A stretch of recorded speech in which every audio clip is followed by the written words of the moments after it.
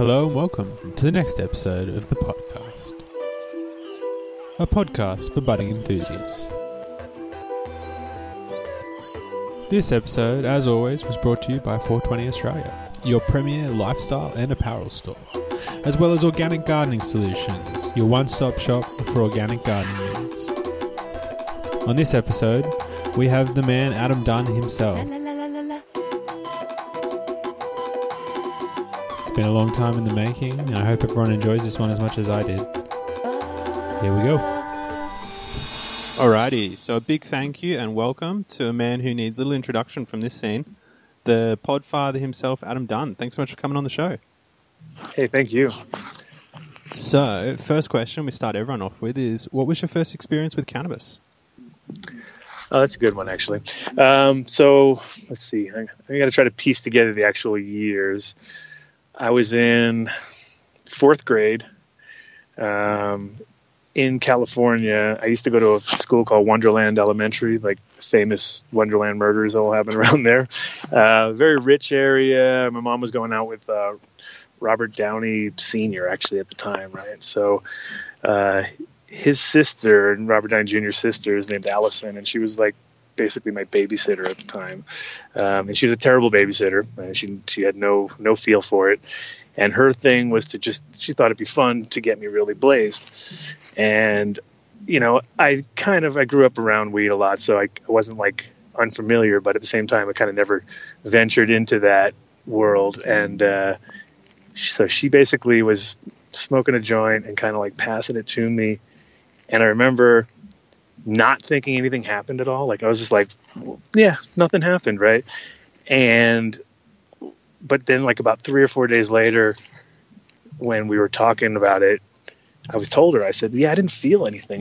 She's like, what did you think? And I was like, I don't know. I didn't really feel anything. And she was like, if you saw yourself, I remember her telling me like how high I was, you know, because I was like super hyperactive and running around crazy on it, but not crazy, obviously. But like, so it is kind of interesting because now as an adult, you know, a lot of people get really like mellowed out when they smoke, but I've always had that thing where I kind of got more hyped up from it in a sense, you know, so I kind of felt like it was in my chemistry or something. But yeah, so it was basically Robert Downey Jr.'s sister, which makes it kind of ironic these days because, you know, if you want to go on sort of drug royalty, right? Yeah, wow, what an epic story. Yeah. So it was kind of a wacky one. And then, you know, later on, like when I was about 13, I really it was funny.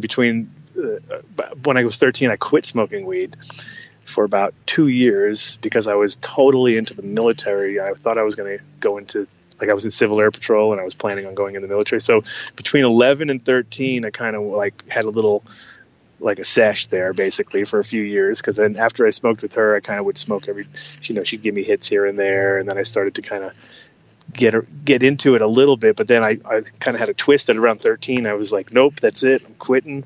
Like I went through a quitting period. So by the time I was 13, I was already quitting. It was kind of funny. I thought and then I was started up again when I was about 15. So there was like a 2-year period there where I didn't smoke. Yeah, okay. So there's a few questions there I'd love to ask. I mean, the first one, you kind of touched on it. Do you think there is any truth behind that whole idea of like people not getting high on their first time? Like, do you think it's just a case of not knowing how to inhale properly, or in case I think it's just not recognizing is the key. I mean, I think that's because what I always tell people is, you know, when they like, especially people who've never smoked weed before and they have this sort of predisposition to it, like they're like a preconception where they're like, oh, it's, you know, it's going to make you lazy or it's going to make you hungry. It's going to make you this or that.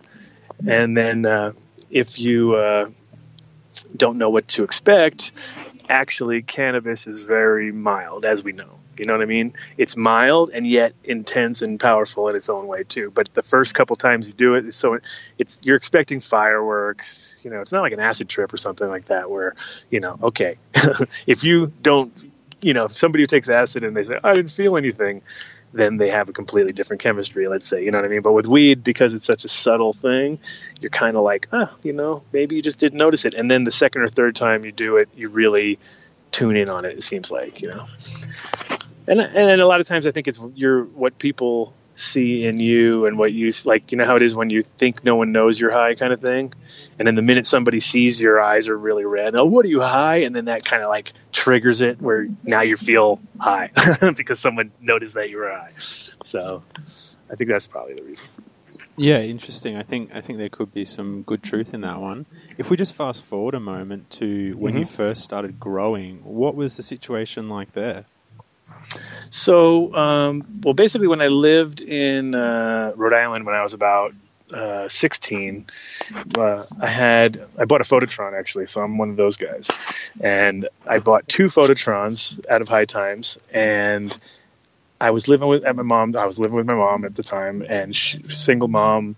We had a house in Jamestown, Rhode Island, and I basically built a little room in my basement. And I remember built this room in the corner, and I had 0 carpentry skills at the time, so I kind of just slapped up some really makeshift little thing, and then I put these 2 Phototrons in there and followed the instructions and realized that it was way too small for what I was trying to do. Like I put 6 plants in that tiny little thing and then cut them out. And I had some Hawaiian seeds from some weed that my mom and her friends were smoking at the time. I had some like Thai seeds, and I had some other random, Mexican or something. And it was just like, so there's some of them are just ridiculous. They grew so fast. And I remember they were, if you're not familiar with the Phototron, the medium that they use is sphagnum moss. So it's very wet and there's no drainage at the bottom of those units. So literally when you turn on like 6 fluorescent lights in a little tiny box and then you put a bunch of water at the bottom, it ends up turning into like a vapor trap. And so the whole thing was just dripping down the sides. And so I remember, this is kind of funny too. I woke up in the morning with my mom waking me up, and she's like, Adam, your plants are on fire, right? And I was like, and half asleep, and I was like, huh? Like, just like what? Plants on fire? And then it hit me like, oh my God, my plants are on fire. And I ran out of the house and ran downstairs, and they were just like a melted blob of plastic because the dripping of the water going down the sides had ended up into the bottom of where the sockets basically were, and shorted them out, and ended up like literally almost burning, could have burned my whole place down. So it was like my first attempt at growing was a complete and utter failure. And the Phototron, still to this day, I mean, they've sold so many of those units, and it's like, I was probably one of their first victims, you know what I mean? Like I was that kid who ordered this thing online, or not even online, ordered it in the magazine. And, when I got the box, I was like, can't be the unit. This box is way too small, you know what I mean? And then it was like, I guess it is. And then I put it all together, and it was smaller than I thought, and it was less robust than I thought, but in the end, it did get my fever sort of going. And the cool part was I had put that little room together, and then I realized that was the way to grow. I put a light in the room and actually grow in the whole room, And so that was kind of like the beginning of the fever for me. Okay. And that was in 1980. That was in 1985. Oh wow! It's kind of interesting, the whole Phototron thing. It's almost like people look back on it with almost like this positive, reminiscent view, where they're kind of like, "Oh yeah, the Phototron. I got done by that too." Right. Well, that guy Julian D. DeMarco, the guy who owned that company, I talked to him many times because when I first ordered that Phototron, I think I was probably wave maybe 2 or 3, because I mean, I'm sure it's been a few years out, but it was still the original hand drawing of it. It was like there was no photos, and it was like the way that the photo of it looked like so much more action was going on. And then when you actually got it and you turned it on, you were like, wait a minute, there's no air moving through this thing. And there was so many things that needed to be addressed, you know what I mean? But at the end, the one thing I can say is that it did at least get me excited, you know what I mean? I think the only thing he taught me was probably internodes, because that was his whole thing. His whole thing was about internodes. Like literally, he was focused so much on that, like internodal length, and then how many internodes, and it was like, okay, but there's more to a plant than internodes, you know what I mean? And it was an interesting time. I also, the two phototrons that I had, one was mine and one was my friend's, and I'm not sure which one actually melted, but they melted together into a big blob, and so we ended up getting two more replacements, and we didn't want them. I told him I just want my money back. But he ended up sending me two replacements, which I ended up trading for a snowboard at the time. And so it was like one of those, like, you know, those classic moments. I don't know what ever happened to those other units. So yeah, cool.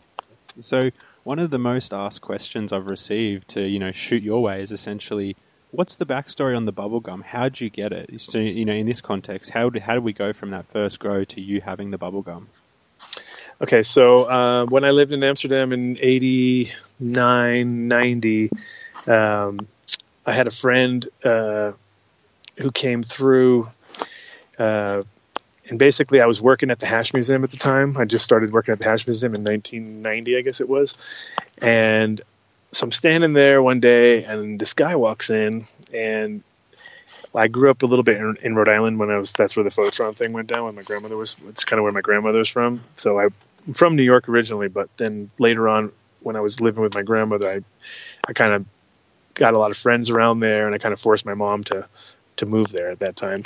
And so I was very familiar with that Rhode Island accent and that Rhode Island sort of mentality. And this guy walks in, and he's like, I'm like, where are you from? And he's like, oh, I'm from Rhode Island, you know? And I'm like, oh, right, I'm from Rhode Island too. And something about Rhode Island, which is like, it was like I don't know. I always think of it as a place to get in trouble. You know what I mean? Like, it's just because I grew up there. So it was always like, that was like the worst place for weed. Like, it always had this. And so I was like, oh, you're from Rhode Island? And I kind of just, I don't know. It was weird. Like, I felt like I had to protect him from getting in trouble or something. And I was like, yeah, he's like, what are you doing here? And he's like, yeah, he came here to learn how to grow weed. And I'm like, oh, wow, that's cool. I'm just trying to put together a grow. And he was a contractor from Rhode Island. So he's really good with building. And we basically took this apartment. He came over to my apartment. I let him stay there with me. And we built this grow room together. And I just designed it. And basically all I had to do was make coffee, and he would build it for me. Like, he was one of those guys who was kind of like difficult to work with because he wouldn't let you do anything, you know, like he'd be like, all right, give me that, except for like maybe hand me a tool or do this or do that. But for the most part, it was like, I remember I'd just like leave him with a bunch of materials in the room, and I'd go and make coffees and come back, and he'd be like lifting up a thing by himself. And, you know, just kind of one of those dudes, all around kind of construction kind of guys, but he didn't really know much about growing weed. So he brought seeds from Rhode Island with him, and it was actually called chewing gum. It wasn't called bubble gum. It was called chewing gum. And it was because, so he was getting these seeds. He was getting weed off of a guy who was from Illinois. And the funny part about that whole story was, over the years, like, I had always thought he said Indiana, right? So I put the word out like that I got these from Indiana, from a guy from Indiana. And then later, when this whole Indiana bubblegum thing came out, for me, it's a little bit of a mystery, because I met guys from Indiana who had a variety called bubblegum. When I called it bubblegum, it was we changed the name from chewing gum to bubblegum because we didn't think, like, it just didn't have a good sound to it. It's like chewing gum is something that ends up in the bottom of your shoe. Bubble gum is what you put in your mouth. You know what I mean? So, like, right. Chewing gum is just kind of, because the reason he called it chewing gum was the fact that he had a bar called the Church House in Providence, and he would stick a bud underneath the bar and literally just see what people's reactions would be, because he'd be standing there, and then people come in and go, whoa, what's that, dude? You smell that? And he'd be like, no, I don't know what you're talking about. And then he'd kind of feel them out, you know what I mean? And if he thought they were cool, he would hook them up some weed or whatever. And it was just literally like his little trick that he played. And so he had 135 seeds that he had collected over a couple year period. And basically this guy that was selling him the weed, occasionally he would have seeds. So he either got I think it's either a Hermie or something, but basically the guy was also super like protective of those seeds. Like, if you got one, he'd give you $10 back on the next, like, if you brought him like 5 seeds from your bud, he'd give you $50 off your next ounce. You know what I mean? He was that protective. He's like, just bring them back. I need them all. And so my friend was like no. Victor was like, nah, I never gave him anything back. I always kept them. So he came over, brought those seeds, and him and I basically, we didn't grow those seeds for a good year. Like we were growing everything else. Like I worked for Sensi at the time, so I was bringing home seeds from Sensi, and I was trying clones. And I figured, I'm in Amsterdam. This is the land of plenty. What could I, can't bring sand to the beach, right? So, so then after a year, when like at one point Victor was working on another room and he was for somebody else, and he was biting down on a PVC, on like a irrigation line, like he was trying to pull one out with his teeth basically, and he broke a tooth, and we have no insurance because we're Americans living in Holland, and Victor's about 10 years older than me, so I guess at the time he was probably about 40, and or maybe a little younger, 30s, late 30s or whatever, and so he basically had no health insurance, but he did back home, so he flew back home to take care of his teeth, and while he was gone, I'd sprouted a bunch of seeds. So I sprouted most of them. I think in the beginning we had 135 seeds, and I selected out of about, I think it was around 60, 65 in the beginning when I went through, and I had narrowed those 65 down to 7, and the 7 were classified by size. So basically A being the smallest, and so A, B, C, D, E, F, G, up to G, let's say. And I also had a male selected at the time too, and only on my second round, so I took that, I did some inbreeding on that first generation, so I made some seed, but unfortunately then my room got broken into, all my mother plants got killed, and my clones got stolen. So my clones got stolen, my mother plants got killed, and they literally took the door and pulled it right off the hinges. Like they lifted the door off the hinges, and just so my door was just standing there next to my place. Nothing in my house was gone or taken. Just literally, like, they went straight to my room. They took my light bulbs. It was really weird. Took my light bulbs and took my fucking pH meter. So it was like my pH meter, my light bulbs, my clones, and my mother plants. And my mother plants were cut, and the clones were gone. And so, and the mother plants were cut and taken, like they put them in a bag and took them. So crazy part was, at the end of all of that, I went through everything and I found, so the C, so the middle, right in the middle, the number 3 or C, depending on how you remember I classified them, but the middle, so it was like not the smallest plant, not the biggest plant, somewhere in between. So in a way, they kind of like, at least out of all the things they did, because actually the biggest plant wasn't as potent as the smallest, and it literally was, like the smaller ones seemed to be more potent. And so I narrowed it down to just that one plant, and then I got really paranoid, as you would be if somebody just stole all your shit and all your work. And so then I took that bubble gum and I gave a clone of that. So basically I re-vegged the plant because it was like the lowest branch was not cut. It was cut, but it was just like there was still a little nub left. So then I re-vegged that plant, gave a cut to Tony from Saga Mother Seeds, and I gave a cut to Simon from Sirius Seeds, because we all worked together at the time at Sensi.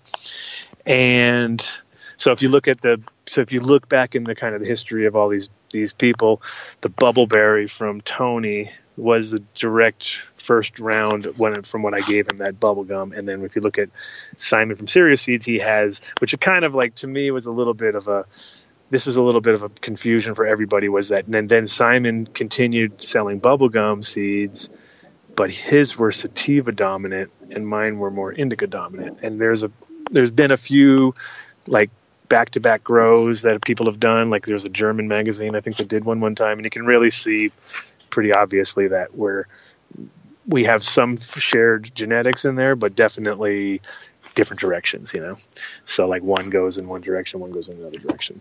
But that whole thing was like a complete kind of, it was like the introduction to me to the whole industry, and it really showed me like how when you have something, because I basically, what the problem I had was I wasn't sharing it with anybody because I was a little bit nervous about that in the very beginning, because I worked for Sensi and I saw how things can go wrong, in the cannabis world. And so when I figured out I had something that was special, because everybody was like, "Ooh, this bubble gum, man, this is different," and really to me it wasn't that different. It was actually like real good American weed, because it had that real thick, deep kind of deep lingering Afghan kind of quality compared to a lot of the fruity stuff that they had in Europe and in Holland. And so to me, it was just like, yeah, this just smells like America. You know what I mean? I'm just smelling good old American weed, strong. And then, but it was so unique to the Dutch market. And then that's kind of obviously where, it turned people against me in the sense of breaking into my place, and really showed me like the lengths that people will go through if they can't have it, and that's kind of what a lot of the genetics are nowadays, is if people can't have it, they'll figure out a way. So I think you kind of alluded to it. Do you think that whole break-in was more of like a very specifically targeted thing as opposed to like a general break-in? Oh, 100%. No, 100%.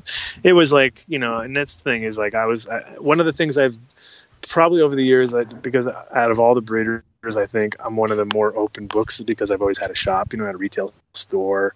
At that time, I'd have one, but I was working at a retail store. So here I am working at Sensi Seeds. Everybody knows kind of who I am. And at that point in time, the thing is that Amsterdam has a real underbelly to it, which you don't realize when you first get there. A lot of times people get there and they're like, wow, this place is beautiful and so quaint and nice. And it's like, yeah, it's also run by, gangsters and people who really are pretty deep in. And, when there's a huge market of illegal drugs being sold, then there's always going to be that side going on, and it's so. And cannabis, whether, people think it's legal or not, it's not when you're talking about wholesale and when you're talking about how, people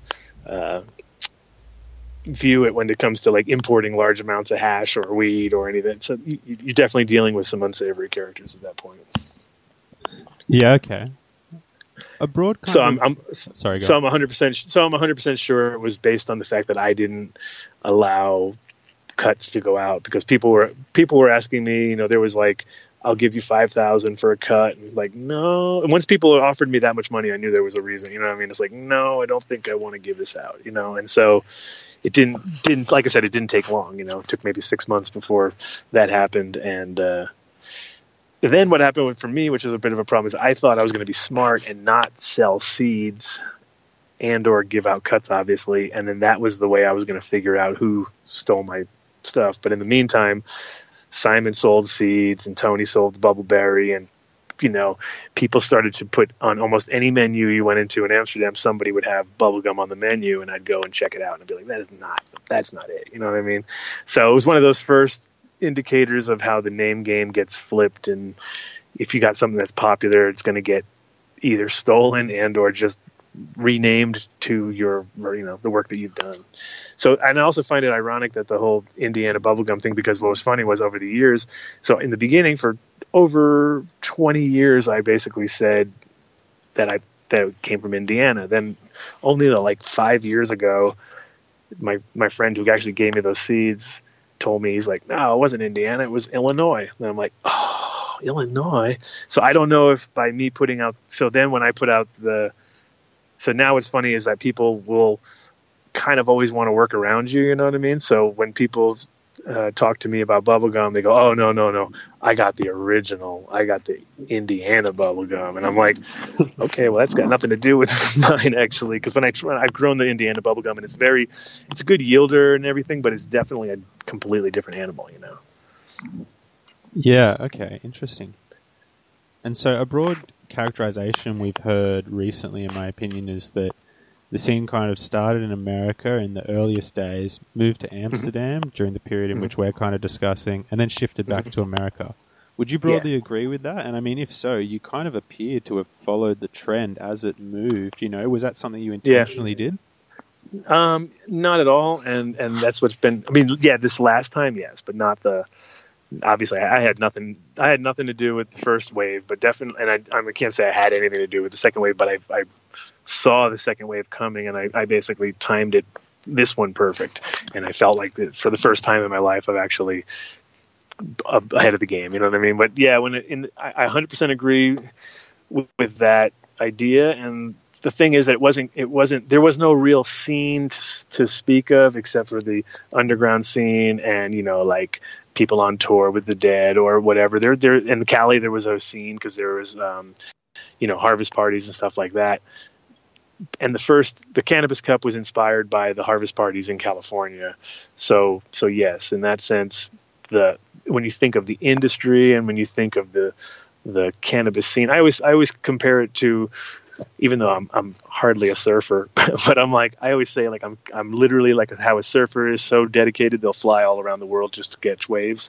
I'm kind of in the same way on a cannabis wave on a long-term sort of sesh, you know what I mean? Like my idea was like Amsterdam was the big waves of the 90s, you know what I mean? And now it's like a puddle compared to America. America's got literally gargantuan waves now, because in the beginning, when I first moved to Amsterdam, the thing about theirs is a lot of small gardens, maybe 10 lighters, are your considered decent sized gardens.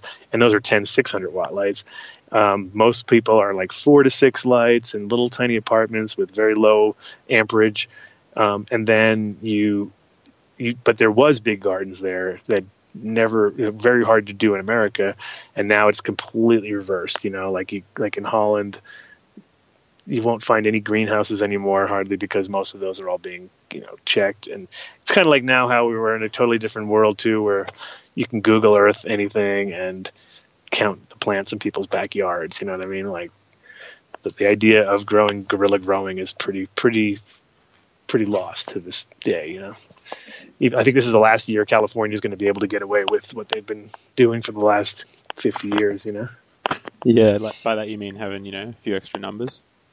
Well, yeah, what they're doing now is they're like, yesterday on the show I had Kevin Jodry from Wonderland Nursery, and he was explaining to me how they basically have been using, like real-time Google Earth, which is what the police have, compared to what we have, which is last year's Google Earth.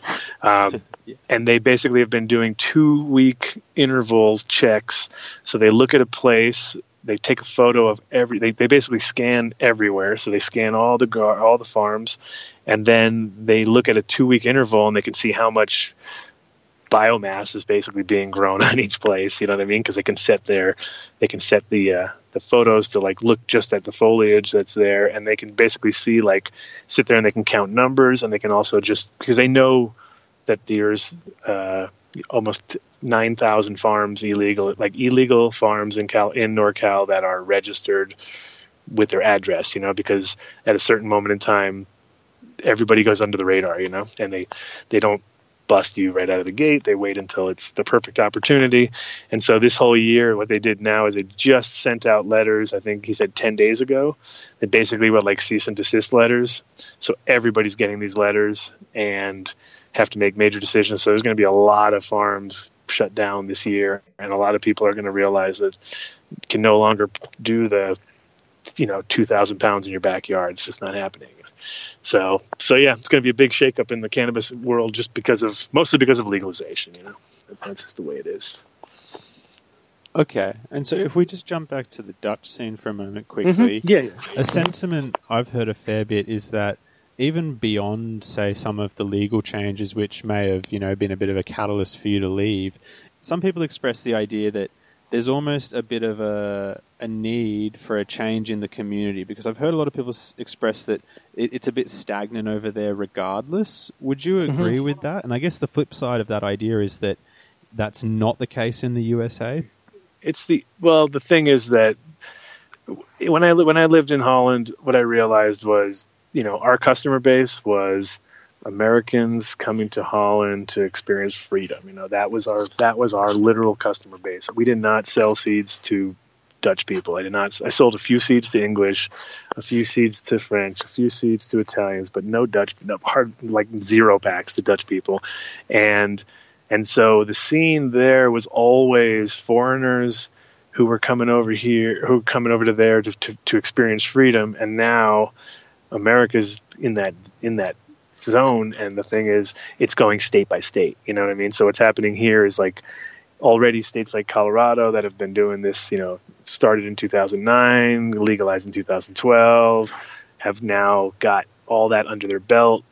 It's gotten to the point where now people here have the same exact sentiment as they do with what you're saying about in Holland, where everyone's like, yeah, it's kind of dead in the scene. It's still here. They're still, and everything has improved as far as like the shops that were just a little hole in the wall have now upgraded. And the same thing happened in Amsterdam. Like if you go there now, the shops are nicer than they've ever been, because that's been always a big complaint about Holland is like you get there and you're like, oh man, this place is so small and inconvenient and there's no air conditioning in the summer and it's cold in the, there's all those little things and everybody's so like back in America, we would have this. And now they have a chance to do all this and they're a lot of times dropping the ball even on that. Like the biggest problem with Colorado is they don't have a social scene, figured out properly. And if you look at other places that haven't got the rules yet, they have a better social scene because there's no rules. So it's really like legalization kind of destroys that sort of exciting side, and that's what happened in Holland earlier because Holland's never been legal. It's always been tolerated, but the only people that were really interested in it was the foreigners. It was like the Dutch are not involved in their own scene. So like that's the reason why it's so dead over there is that they're not really into it. It's really weird. Like as far as they've had this golden goose in their hand the whole time, and then they just kind of forgot about it and didn't act on it properly. And now here is kind of similar, but it's more of a legal framework where the more legal it gets and the more stiff and difficult. The problem with Colorado is we're not allowed to have any kind of activities that are cannabis related. Like you can't have an event and say, come to this cannabis event, because the minute you do that, you're under the scrutiny of the man. And then the problem is you can't get any sponsors that have any legal things going on because they'll lose out because they'll come to them and say, oh, you can't sponsor this event. You're a registered dispensary. And it's like, really? So a dispensary can't like sponsor a cannabis event. That makes no sense. You know what I mean? And that's kind of that's a bit. I think that's a bit of the problem. It's just kind of we're coming out of the underground market where the first time you go to a party and it's all cool and relaxed, it's because there's no rules probably, and then that's the thing that kind of kills it.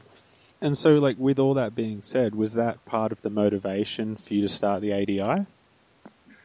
Yeah, the whole idea of doing my own event like that was based on the type of listeners that we had on the show and the sort of the core people that were involved were a lot of breeders, and so I kind of what I wanted to do was not create another event that was based on a million categories and trying to make it so that we were, everybody wins. It's like more like, nah, you know what? Kind of going back to that old mentality of how you go, say you go to a party and you got good weed in your pocket, you're gonna show it to anybody and everybody and smoke everybody out just to prove that you've got the best weed, right? And that's kind of like stoner 101, right? That's the first thing you learn. Like, okay, I'm going to be the guy who has the best weed. Now, the minute someone else has better weed than you sort of slip that weed back in your pocket quietly and usually skulk away and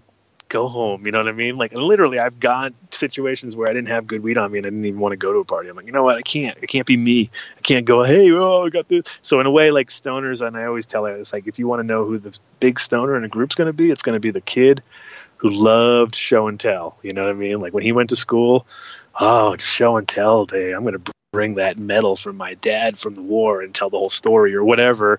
It's that kid because he always wants to have the cool thing and be the more, the coolest thing in the room or something. And I think that's kind of where the most simple way of putting it, but I think that's kind of like a classic stoner, the way you figure out who they are.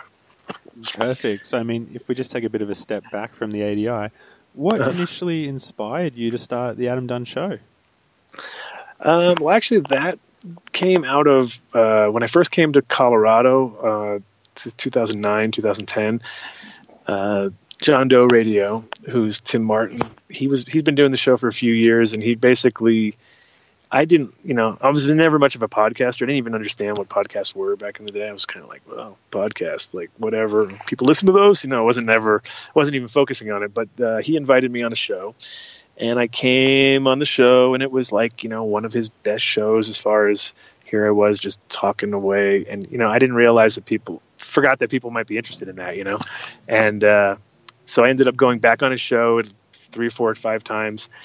And there was a moment when his show kind of peaked out because he had his own little issues going on, mostly with alcohol and stuff. And he was like getting drunk on the show and getting all pissy with his people and like complaining about his sponsors on his own show. I was like, you can't do that, right? So basically, I was realizing that he actually got taken off the air, on the air, like live on the air, getting taken out by the police because he had broken into the studio and got all drunk and locked himself in there. So it was one of those crazy stories. So basically, I saw this and I was kind of bummed because I'd liked going on his show. And then I told them, like, hey, you know what? I'll do a Wednesday show, because that was his slot. It was a Wednesday slot. And I was like, I'll take over your Wednesday slot and just do something. So I did a show called CD Wednesdays. And I figured my original concept was like, well, I can just pull out my phone and just call my random breeder friends and we can just rap, you know what I mean? Because then it's straight to the source was the idea.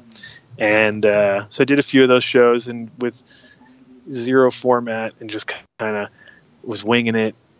Had some people listening to it, and kind of realized that it's, for me, I always had a store, and I was always talking to people, and I was always educating and trying to help people out. And so I kind of feel like this is an extension of that in a way.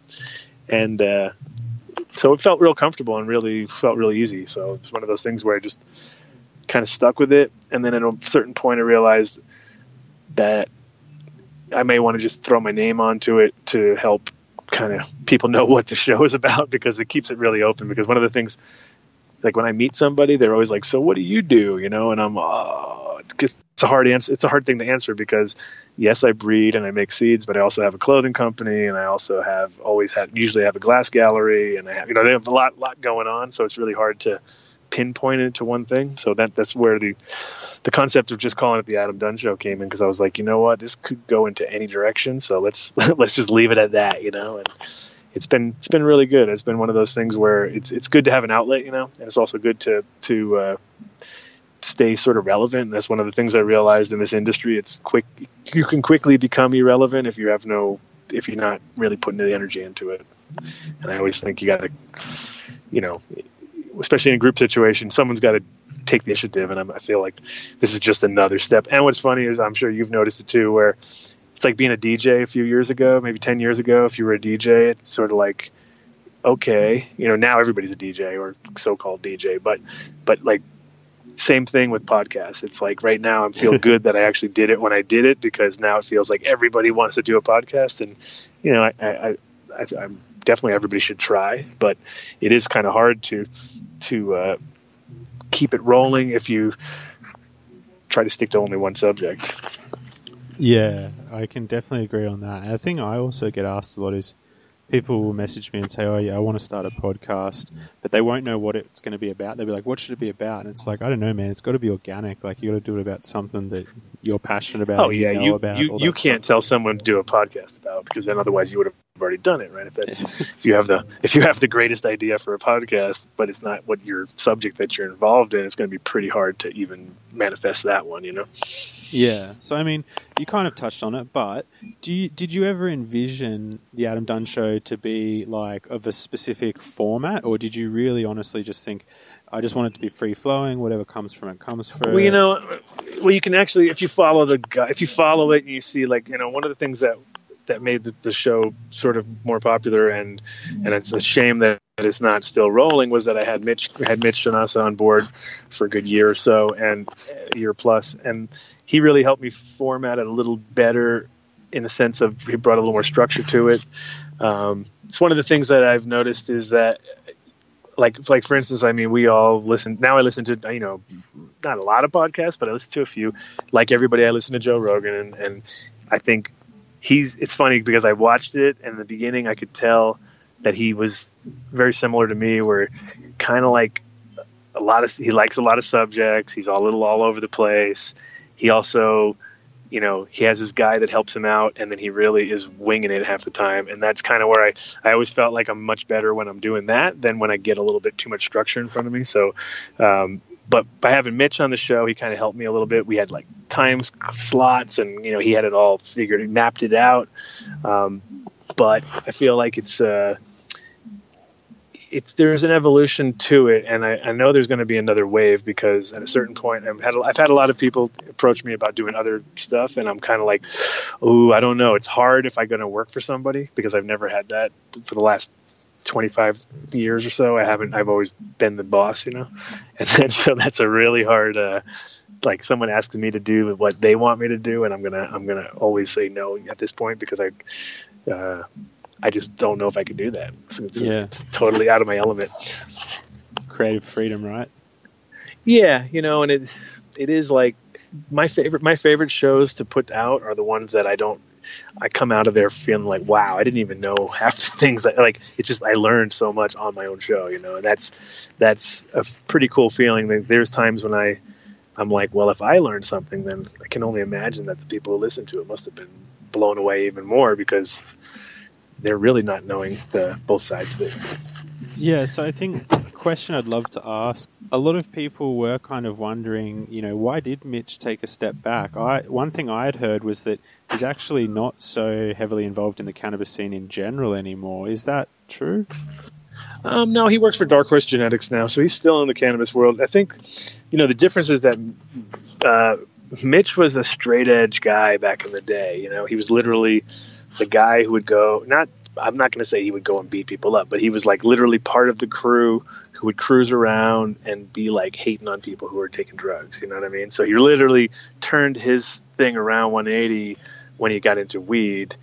Whereas, I've never been that guy. I've always been a weed guy. So there was a little less of a like long-term, like I have to be a weed guy for the rest of my life. And the thing is, he actually quit smoking weed for a short time. He didn't quit completely, but he quit when he quit the show. He quit smoking weed at that time. He had a point in his life where he felt that he needed to center himself and take care of his family. That's really what I mean. And Mitch's like we were talking about earlier, when it came to putting the show together, and he had it all pre-planned and typed up and ready to go. So when he sees that, it's because for him, not to say that it was about money at all, but he really couldn't put the energy into driving down from Boulder to be on the show, to then not get paid enough. And when we really struggled when it came to sponsors and keeping people on point and paying their bills. And, I'm sure you've seen that side of it all. And it's one of the hardest. The thing about podcasting is it's very hard, because you could sell out and go to sponsors that have nothing to do with you and make more money. But we really only wanted to work with products that we like, and, things that we really could stand behind, because it's, very easy when you use something and you like it to be enthusiastic about it. And then people, believe you, obviously, because you're like, hey, I've been using this thing for 2 years. It's awesome. And then compared to like, oh yeah, and if you want to get the MailChimp, contact MailChimp, that's kind of where it's hard as a podcast person. So I think with Mitch, it's a little bit of he's also very much moves on with his things and keeps rolling.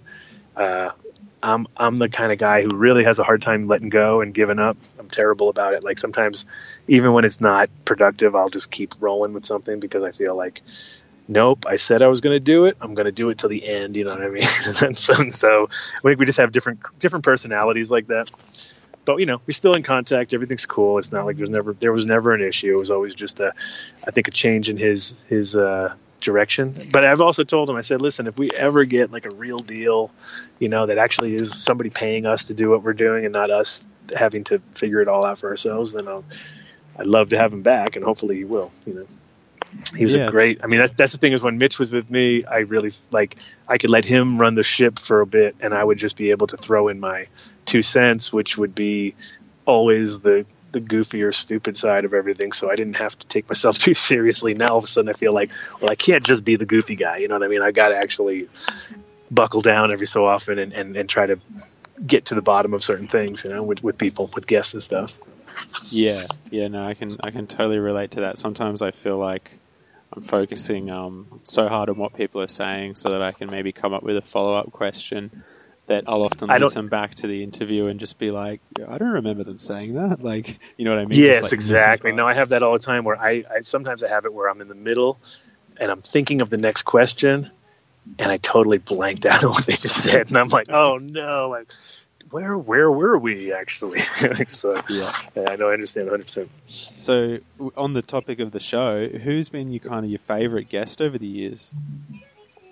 Well, you know, I like having passionate people on, like the guy that I had on yesterday, Kevin Jodry from Wonderland. And I really love, for some reason, I love talking to guys from New England, like Ron Wallace from the Giant Pumpkin guy that I've had on the show a few times, and he's now a sponsor of the show. He's one of my favorite guys to talk to just because he's such a knowledgeable guy when it comes to soil science. He's like, he takes it so seriously, and he's creating world record, you know, pumpkins out of the situation too. So he's been one of my favorite guests, non-cannabis, like I would have to say. Let's see, who has been really cool. I actually like DJ Short's really cool to have on the show because he's also coming from the heart, and he's a real, you know, like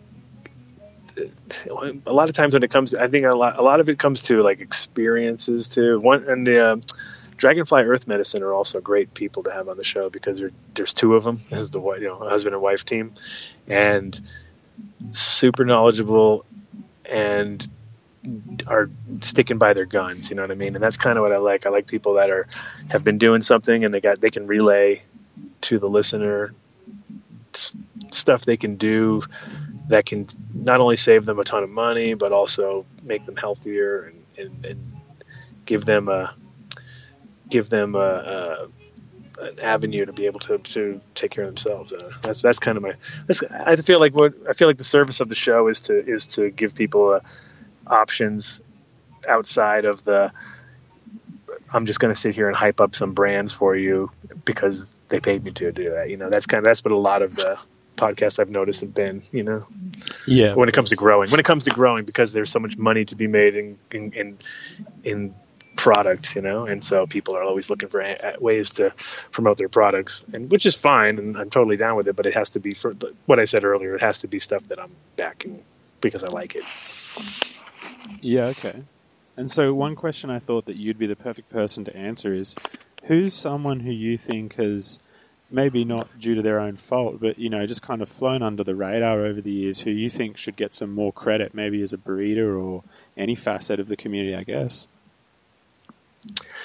Good question. See, over the years, myself, no, I don't know, but you know, it's been one of those. I think that one thing you notice in this industry is that people that you know do it for the long haul. I gotta think about this question. This is a tough one. I think a lot of people is the opposite. I think a lot of people got way too much credit in this industry where you're like, hey, if you want to throw some names out. No, I don't want to. I don't need to throw shade at anybody, but the thing one of the people I think that a lot of our people are forgetting is Ben Dronker's my old boss, which he stuck his neck out when it was like, you know, if you think about a guy like him who made it possible for so many people to start their own businesses. I mean, that's the one thing with Ben. If you're not, I mean, he's literally like, he's the Don. You know what I mean? He is truly the Don. Now, he's not that he's never been celebrated by people. He has, and a lot of times it's people trying to get something out of him. But I really feel like that guy took more risks in this industry than almost anybody. He was arrested like 30 times or something like that, and you know, he's had balls of steel. He's taken, one of the greatest stories I heard of him, not greatest, I use a lot of them, but one of the stories I heard from him that was just shows you the kind of guy he was, is there was a guy who came to the Hash Museum at one point, and he was from Uruguay, and he was a friend of another person who was like showing him around in Europe, and they had their wallets stolen or their bags or something like that, and so his passport was stolen. He had no money, and so I guess Ben had given him 10,000 guilders, which is about $5,000 at the time, so that he could get home to Uruguay, because it was really expensive for tickets and take care of himself and everything. And then that guy turned out to be the president of Uruguay, the recent one, the really cool president they have. Wow. And, just to show you the kind of like, someone throws you $10,000, you're going to remember them forever, And so I'm sure Ben has some extra special credit down in Uruguay now, but it's just like, he was just that kind of a guy, you know what I mean?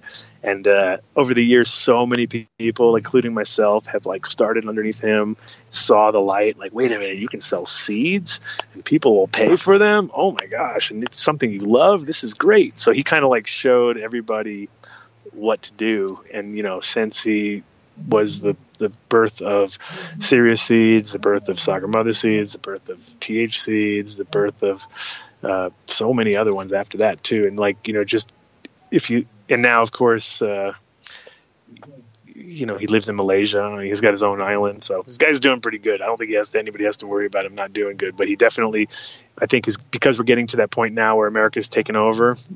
People think of Dutch genetics as being like not inferior for some reason, and I'm like, they were the gatekeepers of all genetics for so long, and they did a huge service to the world, because if they didn't do that, if they didn't step up to the plate in the 80s, we would have lost it all, you know what I mean? Because there's so much that got at least had a home in Amsterdam, and then could get filtered out of there and get sent back to America. So I think he's probably the biggest influencer that gets the least amount of credit these days, And what would you say to people who claim that the downfall in quality from Sensi is kind of on his shoulders? No, it's I know exactly when it went downhill, because it happened right when I was there. So basically in 1993, right about the time when I moved between 92 and 93, they bought Neville's entire collection, right? So Neville was trapped, and he had to get smuggled back from, he was in Australia, and so when they did that, they basically bought his entire collection so that, to finance him, got him back to Amsterdam, and about a year after that, maybe 2 years after that, that's when so Marcel, who was the main grower at the time, I don't know who's growing for Sensi right now, but there's a guy named Marcel, and he was the main grower. And this is where the Dutch lost the plot a long time ago, is that very few of them smoke pure weed. They almost all smoke with tobacco. And I figured that out when I first got there. I was like, wow, and it seems like none of these Dutch people really know anything about weed. Like, they all just kind of, it smokes, it's good, you know what I mean? And I was like, nah, but don't you notice that this one has a much better flavor? I was always like trying to figure out the nuances, and it's because I didn't put tobacco in my weed. And I realized quickly, like, wow, you could rise to the top of this industry really fast, just based on the fact that you're really into what you're doing, you know what I mean, and that you understand the medium that you're in. And so Marcel, who didn't smoke, was the main grower.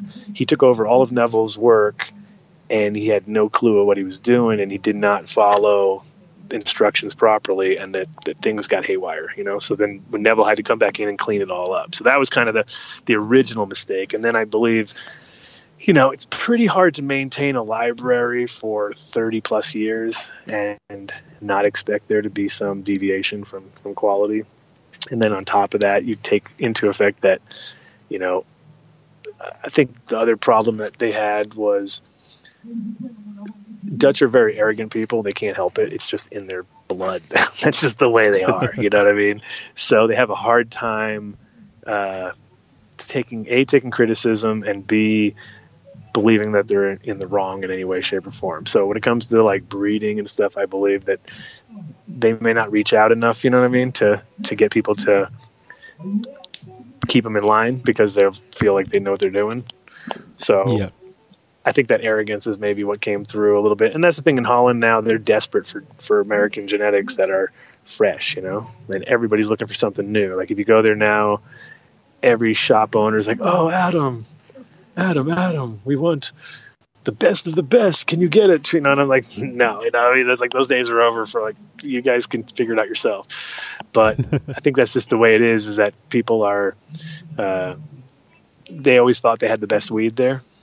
And what I always noticed when I was working, like anybody who came into my store, I had the same discussion over and over and over again. Like anybody from California or from anywhere that was like cannabis, like had a good cannabis culture already, was like, hey, I came to Amsterdam, I haven't smoked any good weed, you know, and I'd have to like bust out something and be like, well, try this. And, oh, okay, well, you're the only one, you know, or something like that. And I'd be like, no, there's good weed here. You just have to know where it is. And again, very similar to what happens in America now, and it will happen in Australia, and it will happen anywhere that it becomes legal or fully accepted, because whenever there's quantities, the qualities are going to go down, you know, just and there's going to be so much out there that you're going to have to filter through to get to the good weed. My first shop was called CIA, and that stood for Cannabis in Amsterdam. And then I broke up with my original partner and decided to change the name of the company at that point to KGB. So we're like, all right, we're not CIA anymore. Now we're KGB.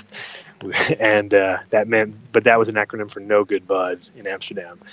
And, you know, it was obviously tongue-in-cheek because it was one of those things where, what do you mean there's no good weed in Amsterdam? And it's like, no, we know good weed in Amsterdam. It's like, oh, okay. And it's the same, you know, sort of the same. Now in Colorado, people come here and they're like, oh, there's no good weed in here. And it's like, there is good weed here. The problem is most of the stuff that's in the dispensaries has to be touched 7 or 8 times before it actually gets into you. You know what I mean? So the handling is what fucks it all up. And it always has. Yeah, wow. So many things we could talk about. I think the one which piques my interest the most, can we go back to the early days at Greenhouse where you, Arian, and Shanti were working together? What was that like? You know, what's your opinion of those guys as breeders per se? Like, you know, put aside the personal stuff, do you think they're pretty good breeders? Shanti's a good breeder for sure. I mean, Arian is Arian is the epitome of what I just said, which was the Dutch are so arrogant that they don't know what there's out there because they're so convinced that what they have is the best and they're the best, and so therefore they're the best, you know. And you're like, okay, but you know, he was kind of more silver spoon kind of guy. He didn't have it as difficult as, I mean, Shanti was taking big risks and growing in Africa and places that were much more intense. Totally respected him when we met, and I didn't really do much work with them. I kind of like we were all in our own camps. It's funny because my friend ran Arian's clone operation for him, you know, at one point, and you know, I'd go by his house and shake my head like, what are you doing working for this guy? You know what I mean? You're like, working for the enemy now. This doesn't make any sense because we were all in our own camps at that time. But, you know, and there's, you know, as much as people think we have bad blood between breeders and stuff, it's like, for me, it was a different thing. We both were shop owners. We both had our seed companies, and my little pet peeves with Arian were more, my biggest pet peeve with him was the fact that what I felt like we were getting kind of slapped in the face just because we were foreigners, because we came there in 93, or I started my first company and I got there in 89, but we first started the first company in 93, and about 94, I believe, Arian came into our shop. We already knew each other because I used to I knew him from Sensi and stuff, so it wasn't like we didn't know each other, but he walked in with a group of people and they were like looking around at anything that I had that was seed related. They wanted it. So they grabbed all my catalogs from all the different companies that I was repping, and then they, on the way out, said, by the way, guys, you can just forget about making seeds because I'm about to flood the market and make them so you'll never be able to keep up. You know what I mean? And I was like, okay. And then he came out with his seed company within maybe 3-4 months after that. And right away, I was like, wait a minute. Why does it say since 1985 on the top of this thing? Because we're in 1994, and this just started today. You know what I mean? So this doesn't even make sense. And then he literally said, you know, and I confronted him on it the first time I could. I was like, hey, what's up with this since 1985 stuff? Because I'm pretty sure you did not exist when I got here. You know, when I met you, you did not even have a shop at that time. And so, and his story to me was that, well, you know, I was watering plants for my dad in 1985. I had 2,000 plants I had to water every day. And I was like, it should say and this is the funny part, is he always would bust Shanti Baba's balls and call him the water boy, you know? Yeah, so I was like, hey, wait a minute, aren't you just it should say water boy since 1985, right? And he got so pissed off. Yeah, so that was like, you know, that was my little pet peeve, and it's nothing personal. It's just I feel like you need to be honest about some things, and when it comes to like your starting date, that's kind of basic, right? You know, it's like if you're going to tell people that you're breeding since 85, but you're actually talking about watering plants since 85. Well, that's like I could say I was growing a phototron in 85, but I would never, you know, I'm not going to include that into my date of my starting point of TH seeds. So that was my little pet peeve with him, and then of course it was just the idea that, you know, like everybody says, you buy cups. Well, you don't really buy cups, but you do buy cups. It's a different way of buying cups. It's just when if you rent the hall that the cup is in, and you supply the hotel rooms for the people, and you do all of that, well, you're going to win a cup. You know what I mean? So that's kind of what his angle was. It was just more of the obvious way. There was never like here's $10,000, give me a cup. It's pretty much, let me buy you $10,000 worth of stuff. And so I always felt like kind of like a high school thing where, you know, stoners versus the jocks. That was when I was a kid. That was the way our mentality was. And here we are in the cannabis world, and I'm still felt like I was back into that high school feeling. And I was like, wait a minute. So now I'm back on that, but shouldn't the stoners be in charge of the stoner thing? But again, we were kind of like back on that the classification or something. Yeah, that's an interesting one. I think there might even be a written article out there kind of talking about what you mentioned and the way Arian has obtained a few cups over the years by interesting means. But something I did want to ask you is, sadly, you know, Franco's no longer with us. What do you think that means in regards to their output of new strains? Well, you know, I mean, the thing is, they definitely lost a good guy, because he's what kind of grounded them with cannabis again, because at least you had somebody who, you know, smoked a lot of weed, smoked a lot of hash, had a very was very into it, and 100% kind of, you know, because that's that's the thing about anything. Like the only there's passion dude out of them. Yeah, for sure. You know, and you know, out of the whole crew, you know, it's like he was definitely the one that kind of connected with people better, and you know, I really think it was sad because the timing, of course, is the thing about, you know, there's never a good time, of course, but it's also like just as this whole industry is about to explode, you know, to lose somebody to lose out on that, it sucks, because you don't get to see, you know, a lot of things I'm sure he wanted to see. But you know, I think they'll you know, the thing about them is that a lot of times there was never enough vetting with a lot of their strains. You know, there's a lot of times when something was hot. I remember when Trainwreck was a good example, where guy brought Trainwreck to Amsterdam. He gave me a cut of it, and after he gave me a cut, he said Arian had just offered him like 10,000 guilders for the same, or euros for the same cut. And I was like, do what you got to do, man. You know, like if you want to sell it to him, go ahead. But it kind of sucks, because I thought we had this deal. Like, you were going to bring it to me, and we are going to work together, and we are going to make something from it, you know. And so in the end, I know he didn't give him the Trainwreck. He gave him something else and called it Trainwreck, you know.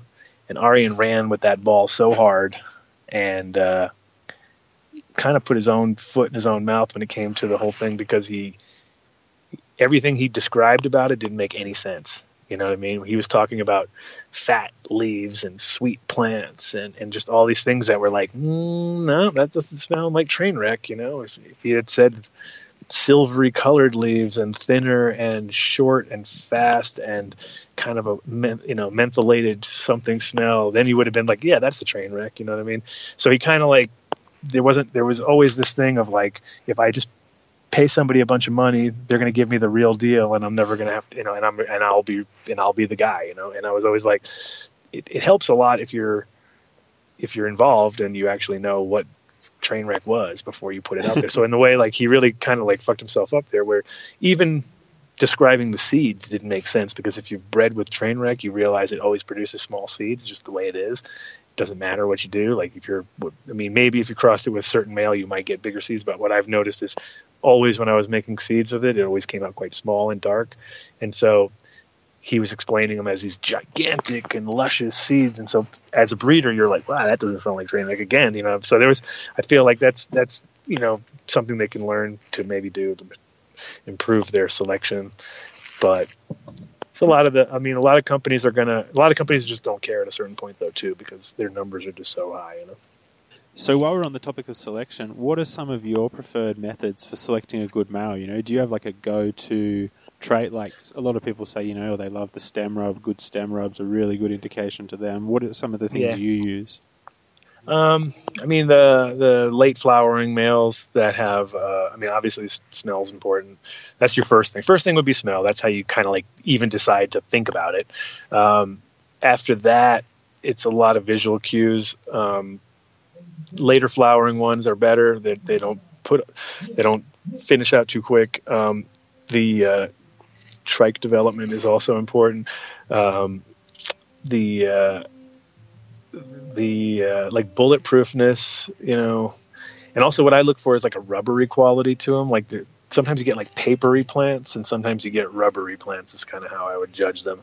And the papery ones tend to produce more harsh and not such nice plants that burn kind of weird, and the ones that are more rubbery tend to be more like they burn slower and oilier, and they have a vibe to them. So usually go for like a male that has a kind of a rubbery quality to it, resilient, late flowering.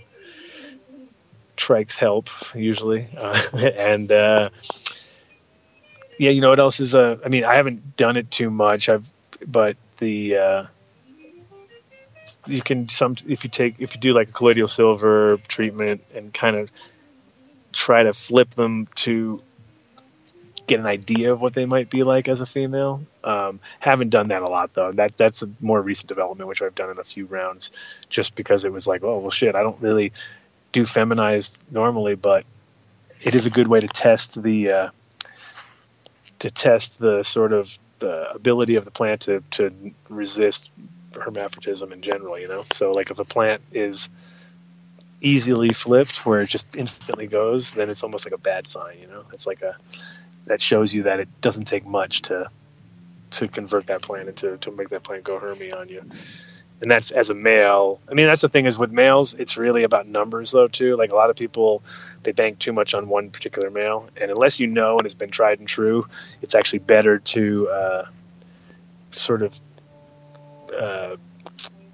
hit up like one female with say 3 or 4 males, maybe even 5 males, and keep your numbers small on your original round, and then go through all of those, because people think a lot of times, especially when it comes to males too, it's like, they're really, really focusing on the females, and then they're like, oh, okay, but I got one male, and then they're going to use that on everything. And it's like, there's a lot it's 50% of the information, you know what I mean? So if you're not 100% sure that male is a stable one, you're kind of shooting in the dark at that point. Yeah, okay. That's actually a really interesting idea I haven't heard before, but it certainly makes a lot of sense.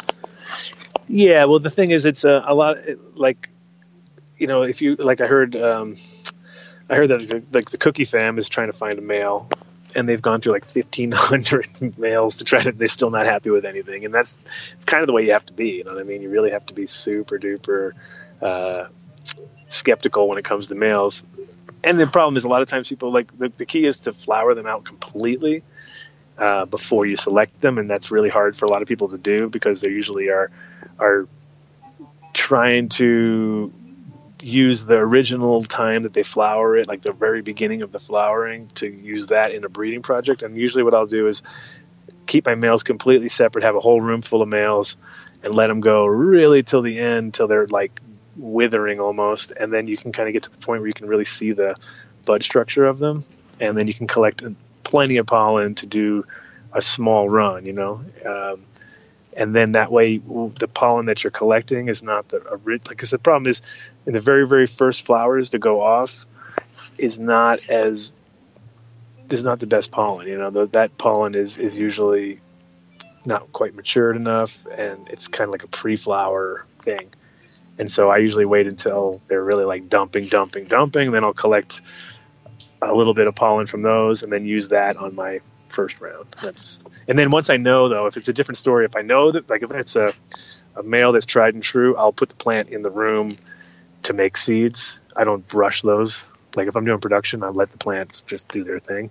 Way better results than trying to do it by hand, you know. But if I'm going to do a test run, like when I'm trying to figure out a male, I'll do all those by hand, because it's stupid to try to make 10,000 seeds just to figure out that they're not good. You know what I mean? You're like, well, that's a big waste of energy. So that's kind of the idea from the way we do it. Yeah, okay. And so, I mean, that's another interesting idea with the immature pollen. Haven't heard that one either, but one I want to kind of look into myself. The question I want to ask, though, when you do your pollinations, do you put the male and the female in the room together from day one, or do you like to stagger it? No, I stagger it usually. It depends, though. Like if it's a normal like 8 or 9 weeker, then I'll stagger it by about a week. If it's like a 10 or a 12 weeker, then I'll stagger it by about 2.5, 3 weeks. But then, you know, what I'd usually do is like there's certain plants though that I know that I just, after I've done it a few times, I'll be like, you know what, almost do the opposite. I'll have to flower the male before, because if I try to put them in the room at the same time, they'll end up coming in late, pollinating late, and then you end up with a lot less mature. You end up with like a whole bunch of those seeds with the flat bottoms and white seeds, and you know, that's just drive you nuts. So in a way, I'd rather it be on early than late. Like I hate it when they get pollinated and they've already hit on like say 4 or 5 weeks. There's just not enough time. You need a good 6 solid weeks to produce seeds. You know what I mean? That's how I feel. Like if it's less than 6 weeks, I feel like I'm undercooking them, you know? Yeah, for sure. And so on the James Bean interview, he referenced that you might be doing a little project in the future whereby you're releasing some pollen in combination with a few different crosses. Is that something that's still going to go ahead? It is, but not as quickly as I thought. I actually one of my projects get sort of stifled in the middle of it. I lost a particular place, just like we do, to the man himself. Because all my breeding projects are underground still. You know what I mean? Because I don't trust any.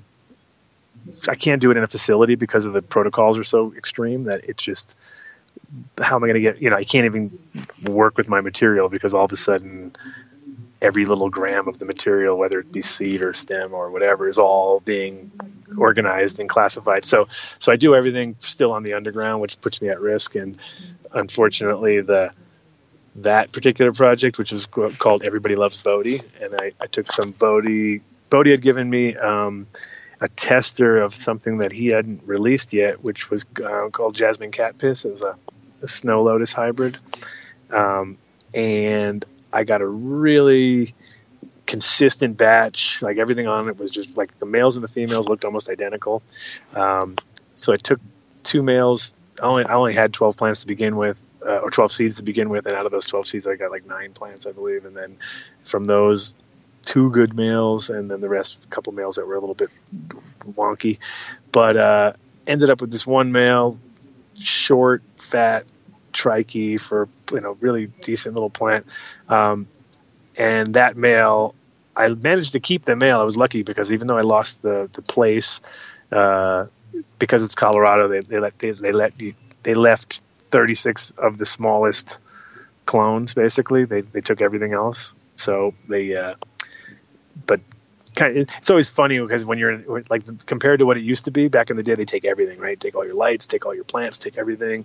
This time it was like they took all your plants, but they said, oh, you have a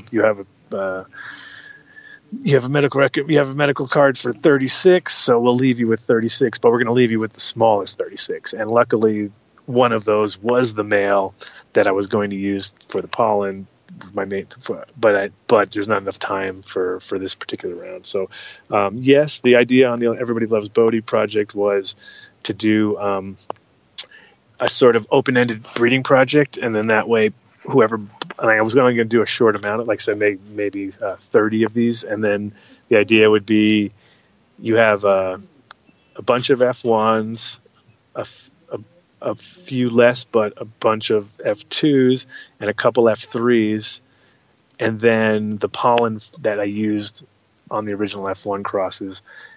So that way you could take that project and go backwards with it a little bit and go, the idea would be as breeders, you buy it, you have all these seeds to go through, and you have the original pollen off the male that I use so that you can always go and do your own back crosses. I thought it'd be fun because because Bodhi's way of growing or way of breeding is a little bit, I wouldn't say it's different, but he definitely kind of does that on his own. He does everything to F2 and then he leaves it at that. And then you as a grower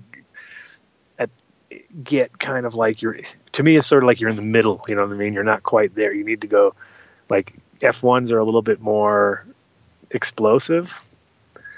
F2s are a little bit more, you start to get into like camps. You have the two different, you'll have more phenotypical, you have less phenotypical expression as you would in the F1, but you'll have groups, that are more defined. So I kind of just thought, so it's kind of like a different way of looking at it. And the idea was that you'd have to buy the whole thing. You know what I mean? You buy the, a couple hundred seeds at one given time. So you have these projects that are, then I mostly wanted to do it to see what direction people would take them, that way. And then tell everybody, these are all, you can use all this stuff, do whatever you want with it. I'm not trying to isolate it and tell anybody you can't use it, because also it was from Bodhi. And then I wanted to give 25% of that to the charity of Bodhi's choice, which he chose a group from Oaxaca. There's a place down in Oaxaca, which he would hand deliver the check. So we're going to do it, but I'm probably going to do it next year because it's one of those things where you can't release that kind of a project without feeling like it's where it's supposed to be. Yeah, and do you see this as being a common thing in the future? Because we have seen a few little pollen releases here and there. Is this, again, you getting on board the next wave? I think it's definitely going to happen, because the reality is that like whenever I have a question and answer thing at a seminar or something, that's one of the main questions is selecting males. And because we've all shared all these common female plants over the years, very, very few breeders share males. And if they do, it's like, so for instance, like a good example is the G13 Hayes male that Somi uses on a lot of his crosses. He gave that same male to DNA, who then used it in a bunch of their crosses, who then gave it to Paradise Seeds, who used it in their crosses, who gave it to, everybody. Like every Delta 9 used that same male in a bunch of their crosses. It's just like kind of like, and so for me, that was like completely off limits. I was like, I will never use that male, because then we're all in the same boat. Whereas the females, no problem. Everybody can use the same female, but as long as there's a different male in the mix, it would kind of puts everybody in their own direction. So I think that's been kind of the main reason why everybody hasn't been doing it, because they kind of want to keep their thing unique. But I also see that people are willing to pay, because half a gram of pollen is plenty. You can do a lot of damage with that. So the market will dictate where it goes, and I just think there hasn't been enough breeders out there to make it worth it. But nowadays, since everybody's a breeder, just like everybody was a DJ, it's like and everybody's a podcaster. So I just happen to be all three, right? But yeah, it's like it's kind of it is kind of inevitable that that's going to become another base market. I think who else is doing that was DJ Short's son, I think, was doing that. JD. Yeah. Yeah. Something I was interested in, though, is I've been thinking about this idea a lot, and obviously not quite entirely related to the pollen idea, because probably a lot of more new breeders, so to speak, aspiring breeders, going to be people interested in that. As for like top-end breeders already selling seeds, they're probably less likely to be buying that pollen. But the question remains, given you just highlighted how males from other people do get used, do you think it's a bit of a stretch to call yourself a breeder in that situation? Because I think fundamentally, when you break it down, being a breeder means there's some form of selection involved. So if you were just to use a male from someone else, you didn't select it, and then like a clone only, like where's the selection taking place? Yeah, no, I mean, and again, you're a replicator at that point. That's what I used to. That was my other little joke I used to do with Arian. I was like, Arian, you're not a breeder, you're a replicator, because that's all you're doing is replicating other work that other people have done. But I kind of feel like that is, that's a different classification. That's it. Again, it's like the.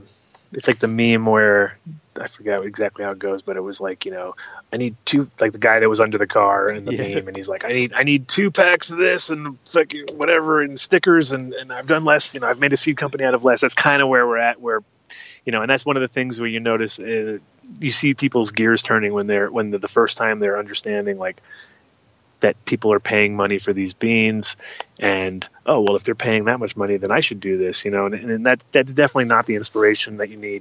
The inspiration should be, you want to, you love the plant enough that you can take the energy to waste a bunch of time and to get to a point, and that's it's never on the first round. You know what I mean? That's one of the reasons also why this whole Everyone Loves Bodhi project. I'm like, okay, I'm not as content yet with where I'm at. I want to take it to the next level. What I am going to do though is a line called Sage Master Select, which is the bigger picture.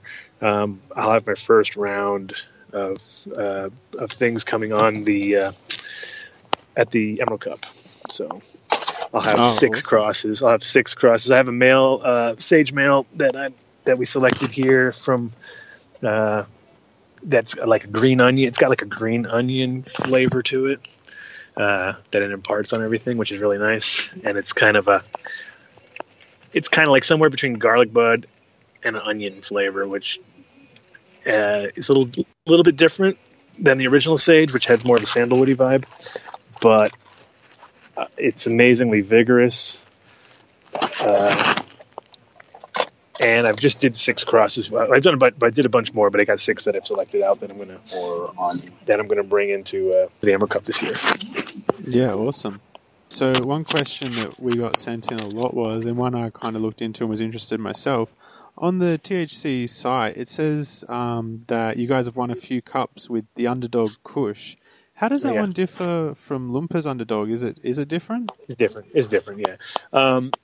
Yeah, John and I had we it was a moment in time, a classic where we didn't know each other, but I kept hearing from people like, yeah, Limp was mad because the underdog thing, and I was like, oh, okay. And that was actually because I had here it's a weird one too. So basically, I got Underdog from JJ and AJ about 9 years ago, and I got Guava Chem, Underdog, Corey Haim cut, and so it's 2 different Star Dogs, the regular Star Dog and the Corey Haim cut.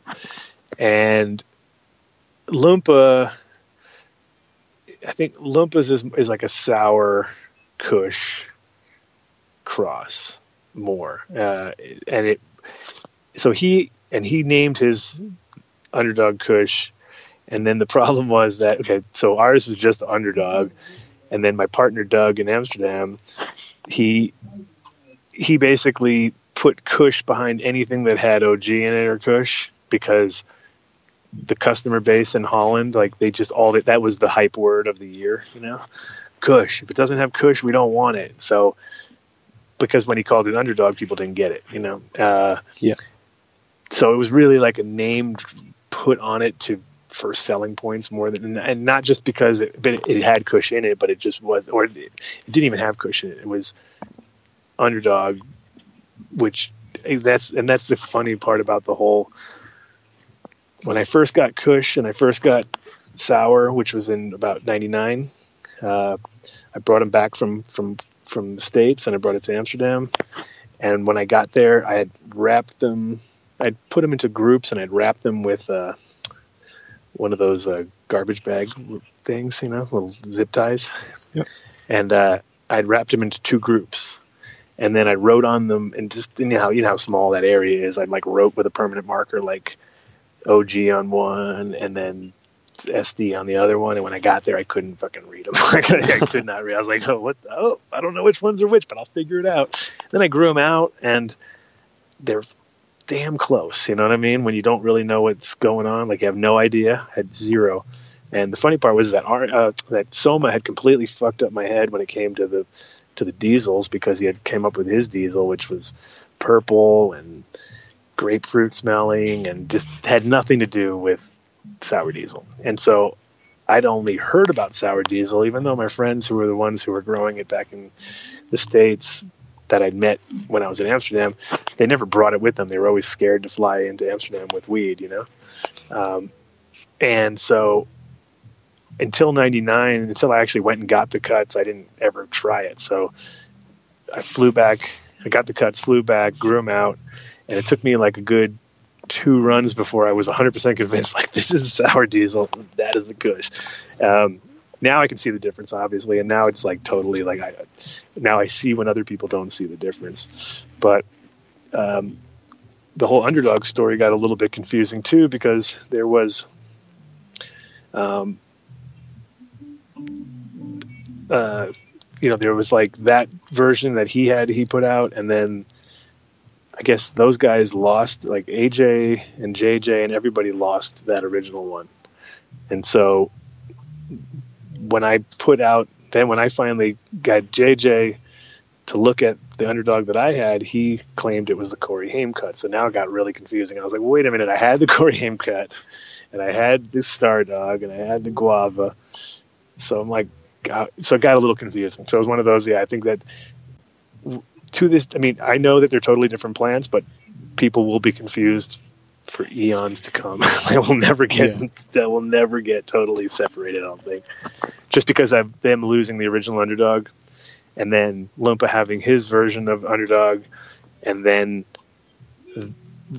TH Seeds Europe, which I kind of have to separate because I'm not involved directly with what they're doing. I will send them stuff, and they can work with it every so often, but I'm not on the inner workings of a lot of the things. And for instance, that Underdog is the same cut that I left them with, so I know what I left them with.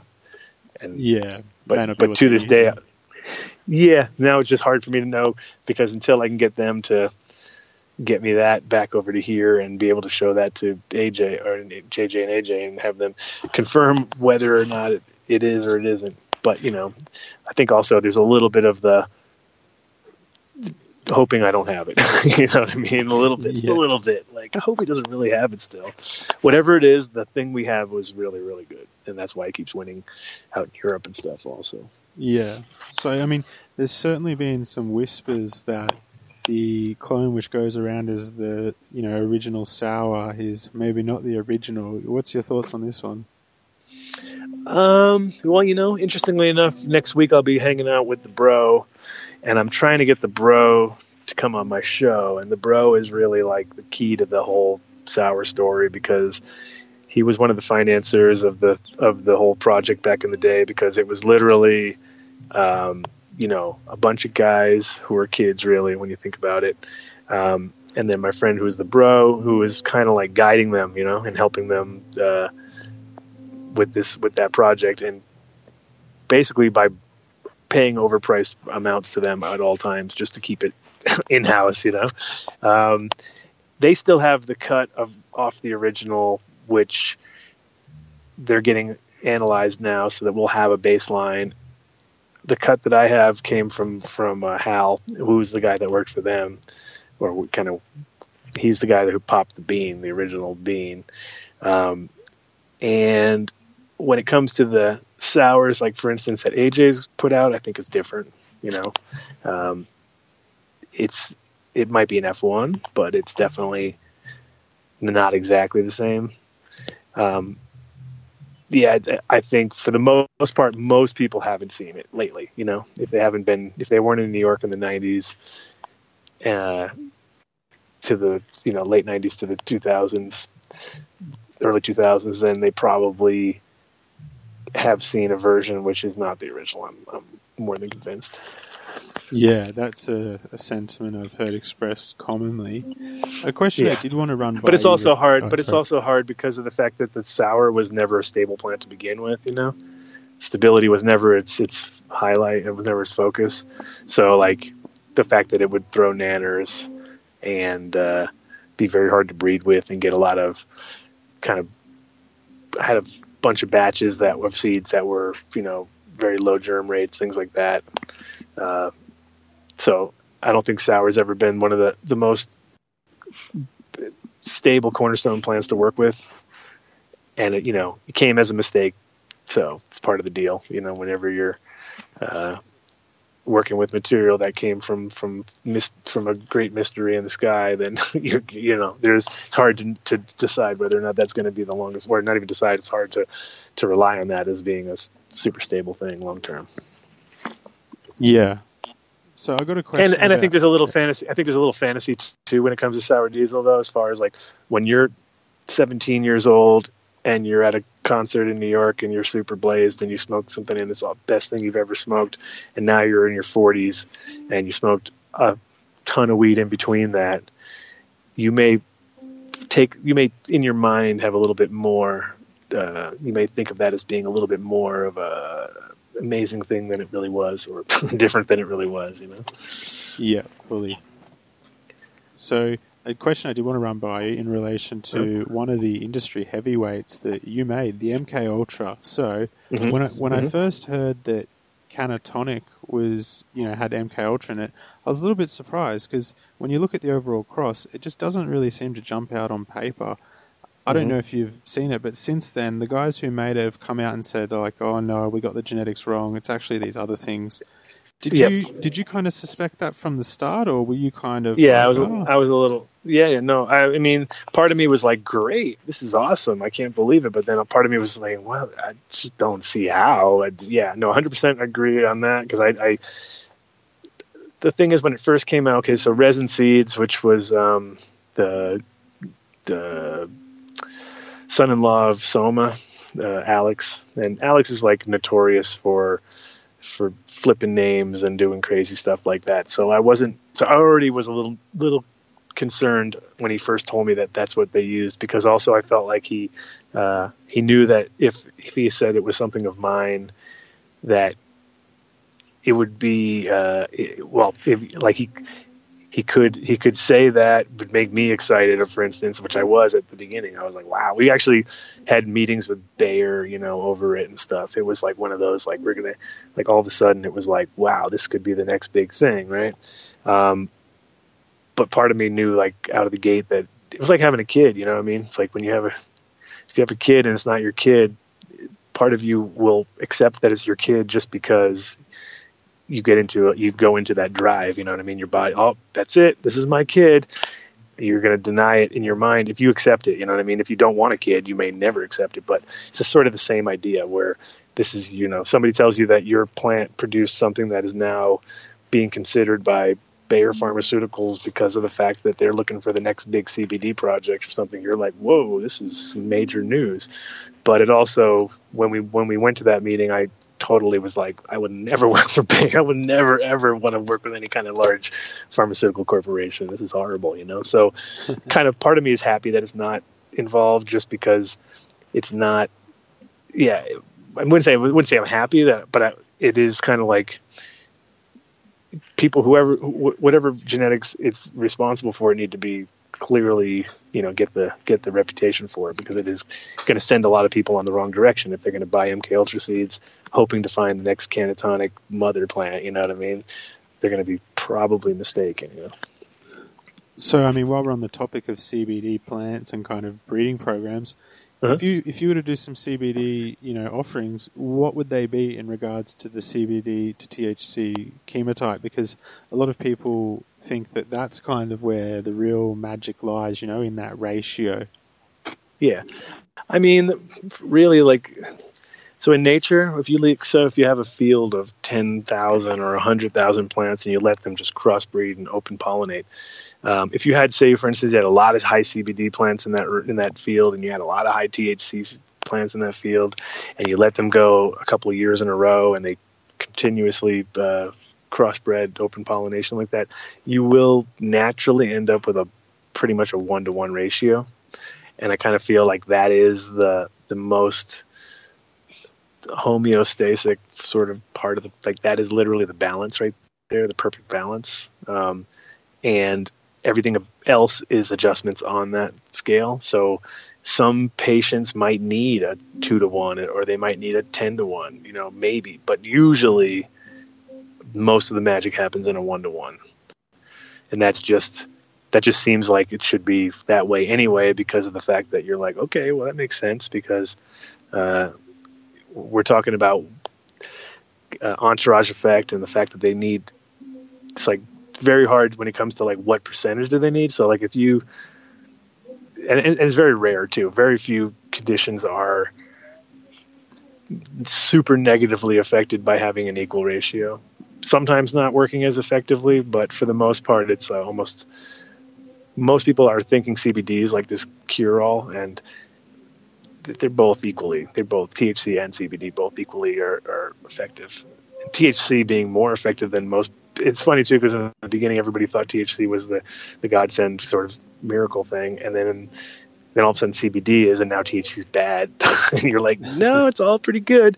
And then on top of that, you get the combo where it's like when they're both there is when it all works, So yeah, I'm pretty sure 1-to-1 is your magic. And that's like Harlequin's a great 1-to-1 plant. And that one is like, if you make anything with that plant and you give it to a patient, it almost always works. Yeah, okay. And so what are your opinions on phylos and the way it's kind of interacting, or should I say, altering the way kind of certain interactions or crosses are going down between breeders? Like, for example, maybe you would do a certain cross in your mind, but then the phylos reveals that, one of the parents isn't really what you thought it was. Maybe it's no longer an ideal cross, How do you think all that plays into the scene? Net positive? I've heard some people who are a little bit against the whole phylos thing. Yeah, I mean, I'm 100% positive on the fact that it's just good that we can have this knowledge. I think you just can't take anything. You also got to look beyond the numbers, and that's where I get scared when people are breeders and they're like totally only working off phylos. It's like, okay, but take into effect that Sour Diesel was a mistake, Kush was a mistake. They were all mistakes, you know what I mean? And they were all never bred on purpose for anything. And whether or not the numbers would have made sense is, that's like, who knows? But yeah, I think you got to like be happy that we actually can create. I mean, I do like the fact that they created the galaxy. There's a few things in there that I'm a little bit like, okay, well, that doesn't seem to make any sense. But it also opens up a lot of things where you're like, well, yeah, we knew that all along, and now at least this is making it so we know that's for sure. My problem with phylos, I guess, I wouldn't say I have a problem, because I've been on the show a bunch of times. I love them, but what I can see as a problem with people is the intention everybody's a bit nervous about, which is like, okay, so what are you going to do with all this info? And that's kind of where it's a little, we're in a weird zone now, because we've been so anti writing things down as growers and breeders. It's been like, yeah, just keep it all in my head, because you don't really need to have something written down that says you were growing in that facility 5 years ago, or something like that. But so we've always been a little bit more underground, keep it in your head kind of thing. And now everybody's like information junkies. And I feel like you can overload it to the point where you don't have that information is irrelevant at a certain point, because you're like, it doesn't matter if it still tastes like shit, right? So it's like, if you take these two plants, put them together, and get the perfect balance of all the cannabinoids that you were looking for, but it tastes like ass, right? Then what's the point? So I think it's a good thing. Tools are great. Just use them wisely, And would you kind of express the same sentiment for labs and in all, like it's not so new anymore, but being able to, test the sex of seedlings and whatnot. Is that the type of thing you would look into as a breeder, or are you still more so just like, I don't know, much more hands-on. I'm still much more hands-on, and I'll use test results more or less if I feel like I need to confirm something more than anything.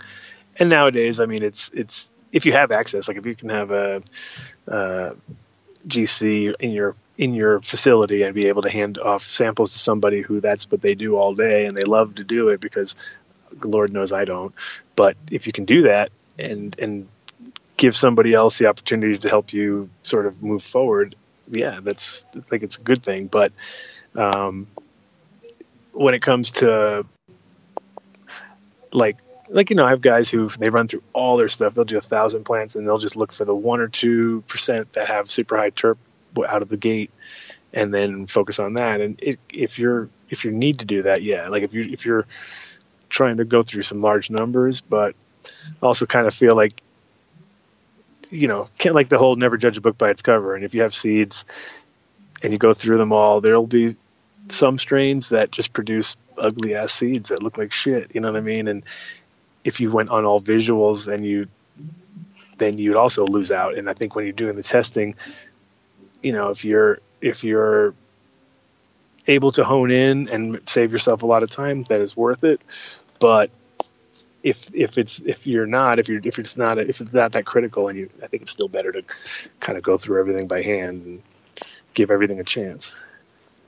Yeah, of course. So I think because you might be missing out.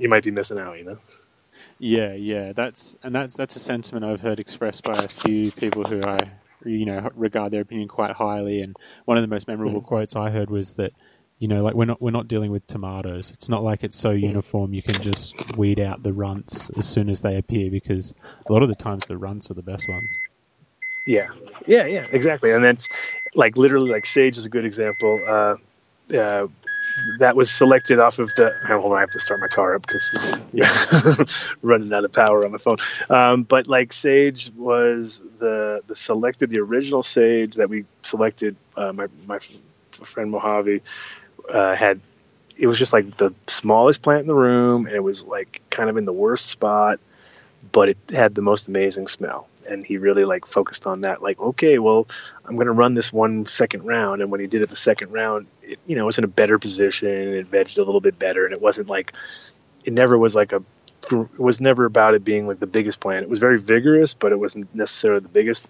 And then, it turned out to be the winner out of the whole thing. And if he'd gone by that fact that it was the runt of the litter at that point, it would have, never made it to the fruition.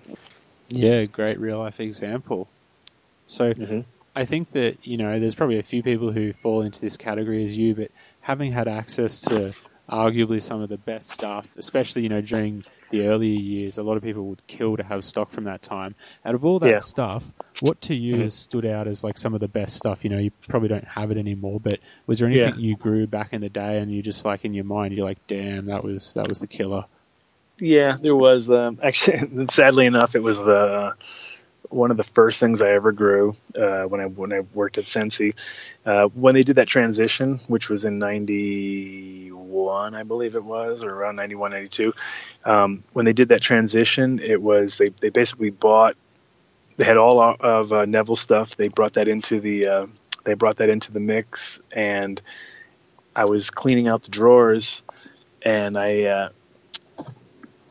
So I was cleaning out the drawers, and then I found this pack, and it said 4 and more. And most people are familiar with 4-way, which came out 90s, which is a 4-way indica hybrid. They had come out with a thing called 4 and more, which is a 4-way sativa hybrid.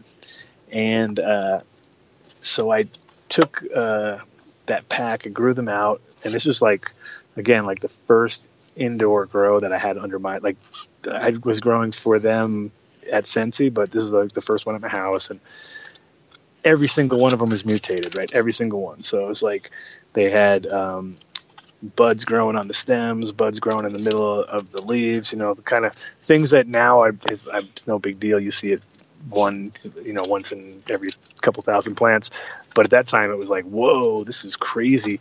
But at the same time, I wasn't really recognizing the fact that even though it was like a sativa, it was growing like pretty much like a pineapple. You know, it was small, had very little stem to it. It was all mutated and weird.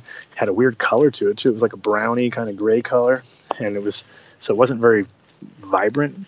Very little hair, like had almost no hairs on it. So then when I harvested it, I just wasn't really thinking. I kind of cut it down, harvested it, hung it up.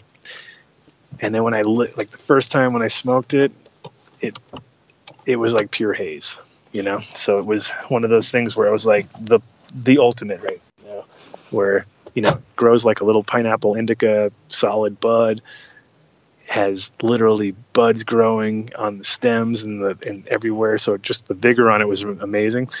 And when I started to smoke it, I was like, holy shit, that is like a pure haze taste. You know what I mean? It was like, I kind of remember like looking back at the stump and then smoking the joint and looking back at the stump and being like, I probably should have like not cut that down. I should have probably kept that plant. And I never to this day have ever had anything like that, where the combination of the growth pattern and the fact that it had such a extreme sativa, like hazy flavor, and yet, you know, probably would have been the easiest plant to grow in like a sea of green method or something at that time. But again, you know, and that plant, that 4 and More was I think the last pack ever, because when I opened up the drawer and found them, they were like, oh wow, I didn't even know we had that. Like, yeah, you can take that home with you. And I was like, sure. And I took it home, grew it out, and sure enough, and plus, even if you could get a pack of those, I don't think you'll ever get that particular pheno, just because of the fact that it's a 4-way hybrid. So the fact of knowing which direction it's actually going in is going to be pretty hard.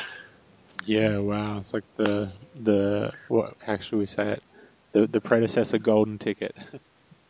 Yeah, exactly. Like, just like, wow, this is like, just came out of left field. I just remember that it was such a contrast of what I was expecting, because when it was growing, it didn't really have a lot of smell. It was kind of like low on the totem pole, but it really popped out when you burned it. It was like, wow, ding, like, whoa, that's coming. That's hitting me like so differently than I thought. And so, do you think there was any kind of secret to the success of all the gear Neville put out? Like, was it really as simple as just the stock he had to work with was that pure, or do you think he really was, like, you know, a pretty phenomenal breeder? He was. I mean, the thing is, he's a breeder. He like a little bit like how Simon was too. Simon from Serious Seed. Simon's a falcon breeder, you know what I mean? And so when you're breeding animals first, you kind of already have that baseline figured out. And then I believe part of it was the fact that he was a junkie, you know, and that he had a real hard head, and he had to really work for him. So I kind of think that was part of the deal, was, you know, like, I'm not, you know, junkies are driven people, you know, they're 100% driven, because they continue down that road you know, with nothing's going to stop them mentality. And I think that may have added to that with the combination of the fact that, you know, if you're used to taking heroin, that weed better be strong, you know, can't be no messing around. There's no messing around, you know, if you're a proper junkie. You know, and he was always striving for the best. I mean, he blew himself up making hash oil, you know, way before he was the first Botard, you know, like before there was even Botards existed, or one of the first in our industry, you know. So I feel like he just that driven force, and being kind of coming from that side of the world, is basically making you, made him such a good breeder. Plus, what's interesting too is like I met people from everywhere that he had met, and it was like, it was funny how every time I meet somebody, I can tell he really he found the best grower, you know what I mean? He found the best grower in Seattle, then he found the best grower in California, then he found the best grower from wherever, you know what I mean? He seemed to have a very good eye for that, or a very good nose for that, or whatever. I'm not sure which senses you do to find these people, but you know, and luckily, and now it's a different world, so now we have, it's easier to find and to meet these people, whether it be online or in person. But back then, so I had friends from Seattle that Neville had come to and traded them for genetics in the late 80s, you know? And so then it's like, oh, okay, well, he really went on a mission, you know? He wasn't just waiting for people to bring him material. So the dedication of going out to find it, and I'm pretty sure he filtered everything himself and probably passed all his tests. You know what I mean? Like that's compared to like now where a lot of people, it's all hype and, I need to have that Tahoe cookies. I'm going to get that, going to get the Tahoe cookies because everybody says that's the new hottest thing. You know what I mean? And that's totally different than somehow getting on a plane back in the 80s and going to Seattle and before there was internet and finding people who connecting with those people, that was, so the energy put in required probably created what the reason why that came out of it was so good. Yeah, wow. And I mean, was that Seattle trip, do you know, is that the infamous Northern Lights one? Yeah, that's where he got all his Northern Lights from, exactly.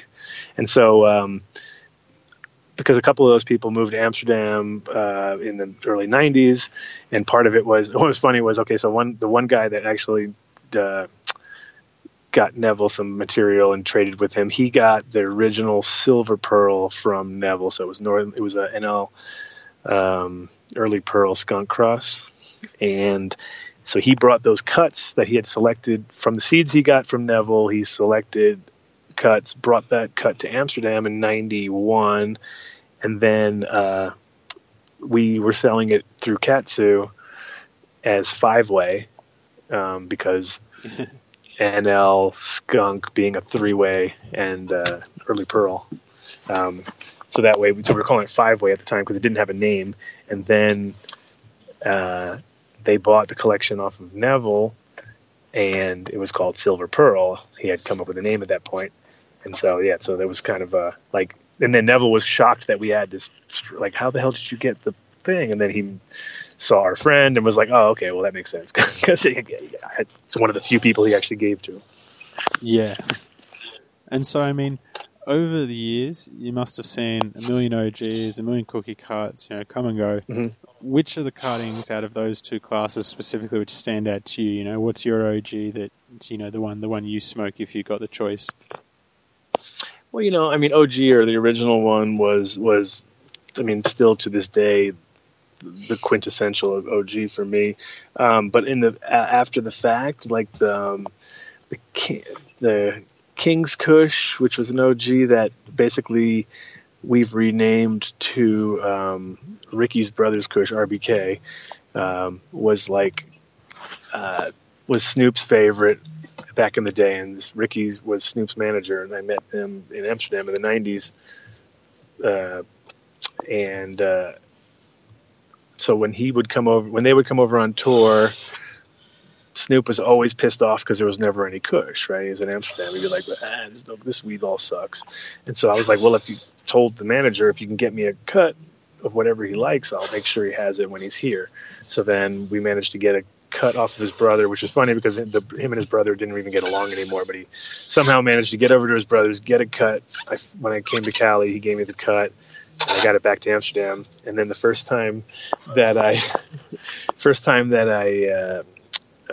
had a couple ounces for Snoop, he was he couldn't even wrap his head around the fact that I had the same Kush that he had back in America, you know what I mean? And I figure if Snoop's seen enough Kush too, so if that was his favorite, I was like, okay, if that's your favorite, then I will make sure to have it for you, And then it now has been renamed Snoop's Kush and a bunch of different names, but we still call it RBK because we like the idea of Ricky's Brothers Kush. It's kind of Ricky Bobby. It's somewhere between a Ricky Bobby and but that I was literally at one point like, we should just start a whole trailer park seed company and everything will be a Billy Joe Bob's Cousins Kush and Jimmy Joe, whatever. Because that's kind of where we're at nowadays, where a lot of people take Kush. I mean, how many people have taken Kush and put their own name to it or changed it or whatever? And that's, but to me, the original Kush, the OG'er, which is what I brought back to Amsterdam, was really like the picture perfect one. It's the one. It's where MK came from, and it's kind of where I feel like that's closest to the source at that point. Yeah, for sure. And so how do you feel about all the current kind of drama / I guess, ethical questioning going on around the idea of breeding with other people's stuff. And I guess specifically, do you feel like if you've bought a pack of seeds or if you've just obtained them through whatever means, are you just cool to do whatever you want with them at that point, more or less? I mean, yeah, to a point. I mean, I here I am, the guy that sells the seeds, so of course, it's a double edge. For me, I'd rather that people did do that, but then also gave credit, because that will help build up the other person's reputation or as a company. When it comes to people buying 2 packs of somebody's gear and then crossing those together and selling those as their own, that's a problem. You know what I mean? And to be quite honest, taking a pack of my seeds and a pack of DNA and crossing those together and thinking you have a new seed company is also a little lame. You know what I mean? And a little like it's not really thinking outside the box. The key, what I've always told everybody over the years, is the way to get respect, I think, in this industry quickly is to bring something to the table which is unique, and then you can always collaborate with everybody on that point. You know what I mean? Like, so for instance, sage is what I'm known for. So like, I feel like if I bring sage into the mix and someone else has something that's special and we take my male of my sage or my female of my sage and we do a cross, that's me putting my flavor into the putting it in there.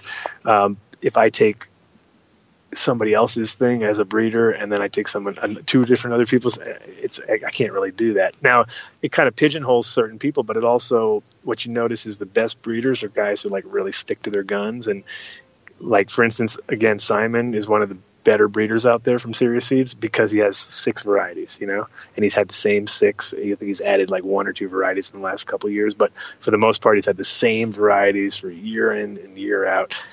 Are they the same? No. Some of them have changed over the years, but it's very similar to if you're looking at like improvements to the strain. If it's an improvement, then we should do that. But if it's not, I mean, that's the hard part too, is we're talking about annuals that we have turned into perennials, and it's not really like certain plants are not pre-read, they're not designed to last 20 years, but somehow we've managed to do that. And over the years, though, the best people or the best breeders are people who realize they have a problem and then they'll fix it, bring some new blood to the table and add some extra vigor into whatever they're doing. Yeah. And so if we take a look at kind of the offerings from TH Seeds, there's quite a few which would be, contestants to be kind of the poster child because they're all, such hits in their own right. What do you consider to be, the one you stand behind the most, I guess? And, not trying to be biased. Still Sage. I mean, Still Sage. Still Sage for me because of the fact that I always felt that sativas, and sativas are an overly used word. Let's just say narrow leaf drug varieties are the kind of the adult weed, the adult cannabis, as one would say. But no, the sophisticated old school smoker, the guy who actually has some more experience than just what people have told him and what dispensary they've gone to. Those are always those sativa based things that have that like unique cerebral quality to them. And then I feel like things like MK Ultra are nice, but they're also just a mirror image of a Kush with a little bit of a difference. And so that's nice, but it's not something that I feel like I'm standing behind it 100% as my end all. I always felt like a good question I'm sure you've had is always people like, well, if you were on a desert island and you had one particular plant, then for me it would be sage. Yeah, okay. So it's that everyday type of weed. Yeah, and it's a lot of it's due to the fact that like sometimes you won't smoke it for a long time. Like just you're on this other tip for a while and then you go back to it. It's literally like putting on a glove or something. Oh wow, I get that instant vibe where it's like, well, why the hell haven't I been smoking this the whole time? Why have I been running around trying this other stuff? And it just has that long-term sort of quality, which I think is rare in a way because everybody's always looking for the next best thing. Yeah. So a question everyone has to answer on the show. What's your favorite Chem Dog cut? Chem D. Oh, yeah. Yeah, I think so. For me, it's the most deep funk, you know. Chem So 91 seems to get a lot of. Everyone seems to love Chem 91 too, but no, Chem D definitely. yep. So a question I should have probably asked you a bit earlier when we were discussing some of your stuff. The Snowbud. This is a strain which piques my interest because it's so Yeah. old. There's not a ton of information about it. What's the backstory on it? Well, so I got it from a group in Oregon. They came out to Amsterdam from Oregon. They brought me Snowbud. They brought me the predecessors to the Chocolate Chunk, like the female side of that one. It was just a real unique, it was more the shape of it was kind of a lot to do with the name behind it, because it didn't have like a peaked bud like how sours do and stuff. It had really like a rounded, almost like there was a plant called Citral back in Amsterdam that was very similar in its structure. So it had a very wide top to the bud. Yeah, just for me, it was a very like, it's hard to like the lingering qualities of it was what I really liked about it. Like it compared to the front end, it was more about the back end on that thing, and super strong. Like just really, we were calling, when we first got it, we were like, we were going to rename it Dick in the Dirt, because it's kind of like it just brought you really like, got you really, really high and really intense. Yeah, wow. And so any plans to work with that going into the future? No, I mean, I lost all those genetics years ago. Actually, the funny part was that the acorn, which we made it from, we made from the Snowbud, that we found it again. My partner found it in Majorca. Was a guy down there who bought seeds from us years ago, and he's just been running with that. Particularly, like the whole island smokes Snowbud, Waverly smoked acorn, and he's like, it was hilarious because he owns a grow shop there, so he basically made all the cuts and supplied the island with cuts, and so we got that back about a year ago. Oh, nice. So I haven't got it back because it's in Europe still. But I would love to. Yeah, definitely if I can get the cut back over to this side. It was one of my favorites back in the day for sure. And so what's a cut that's maybe not really that widely distributed, but you wish it were, you wish it would appear in more crosses, or that the public were more aware of it because, you just think it's awesome? Well, there's a thing out here which I just kind of started to work with, and then kind of got off. I don't know why. I'm actually, now that I'm thinking about it, I'm like, maybe I should go back and get on that. But I know exactly why. More because of it literally felt like the wind got kind of sucked out of the sails. When I first came to Colorado, I was made aware of a strain called Tange out of here, the Colorado Tange, and it's like a blackberry flavored, really deep, kind of somewhere like a flow, very like if you didn't know and you had flow and that one back to back, you might think it's the same plant. But when you grew them out, you definitely would see the difference. So there was something in the flavor profile that was very much like flow. But it had this, it was just an intense plant. And we were growing that a lot when I first came here. And I made some crosses with it.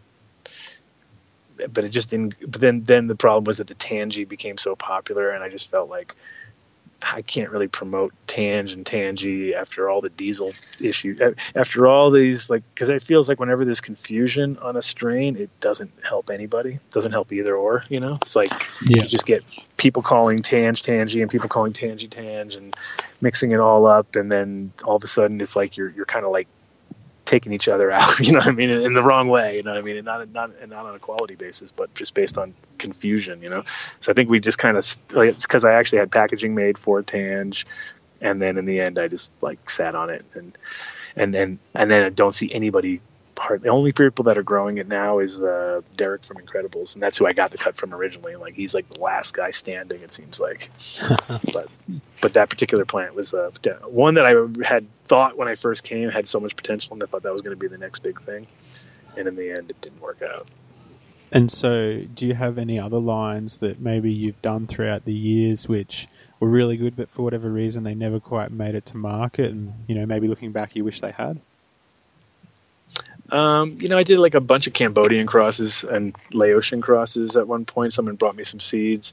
The problem was I really felt like there was not a big market for those racy land, like those super racy sort of sativas that didn't grow necessarily pretty plants. They very dark and kind of spotty. But now I feel like everybody's more open to the idea of land races and almost like they appreciate that difficultness, Like I actually had one recently. I was at a show and this one guy came up and it was like the first time I think I've ever heard anybody say it, but this guy came up and he's like, "Hey, what is the most difficult thing you have to grow?" And this guy was like, "Oh, well, this one's kind of a difficult plant to grow." It was like, usually it's never that. It's usually, I want the easiest, biggest, highest yielding, most THC, everything. There's nothing. But this guy was asking for, because in his mind, it was like the most complicated ones were the most rewarding ones, which is true, to a point. But it's also hard if you can't get past the point of being satisfied how you're growing. Yeah. So just to change topics up for a moment, obviously, besides the ADI, which of the current cups do you feel you're, kind of most happy to throw your weight behind / you enjoy going to? Because I think there's only two. There's only two. Well, there's actually three. There's three that I would do, and they're all like coming up right now. So the Golden Tarp Awards, which is November 18th, so next week, and that one's actually if I don't know when you're going to get this posted, but if you should definitely take a look at it, and maybe if you get a chance, if this comes out before and anybody gets a chance to, they're doing a completely transparent online of the entire process. It's a 1-day thing on the 18th, but they've got a professional system set up, like an NFL camera system, where they have cameras set up everywhere with the testing, with the judging, with the award ceremony. Everything is based on multiple camera angles, and you can just go for free to your phone and like link into them. So they're taking it to the next level as far as transparency, but also it's 250 entries, one winner. No, there's no other. It's just one. So it's kind of very similar to our idea, where it's like no categories, nothing like that. Just who's got the best weed, So, like that one's awesome. Emerald Cup's obviously the sort of crowned. I'd say that's the best event by far in the world right now when it comes to cannabis, just because of the location, right? You're in NorCal. So you're talking about the best of the best when it comes to growers. And then I'll just have to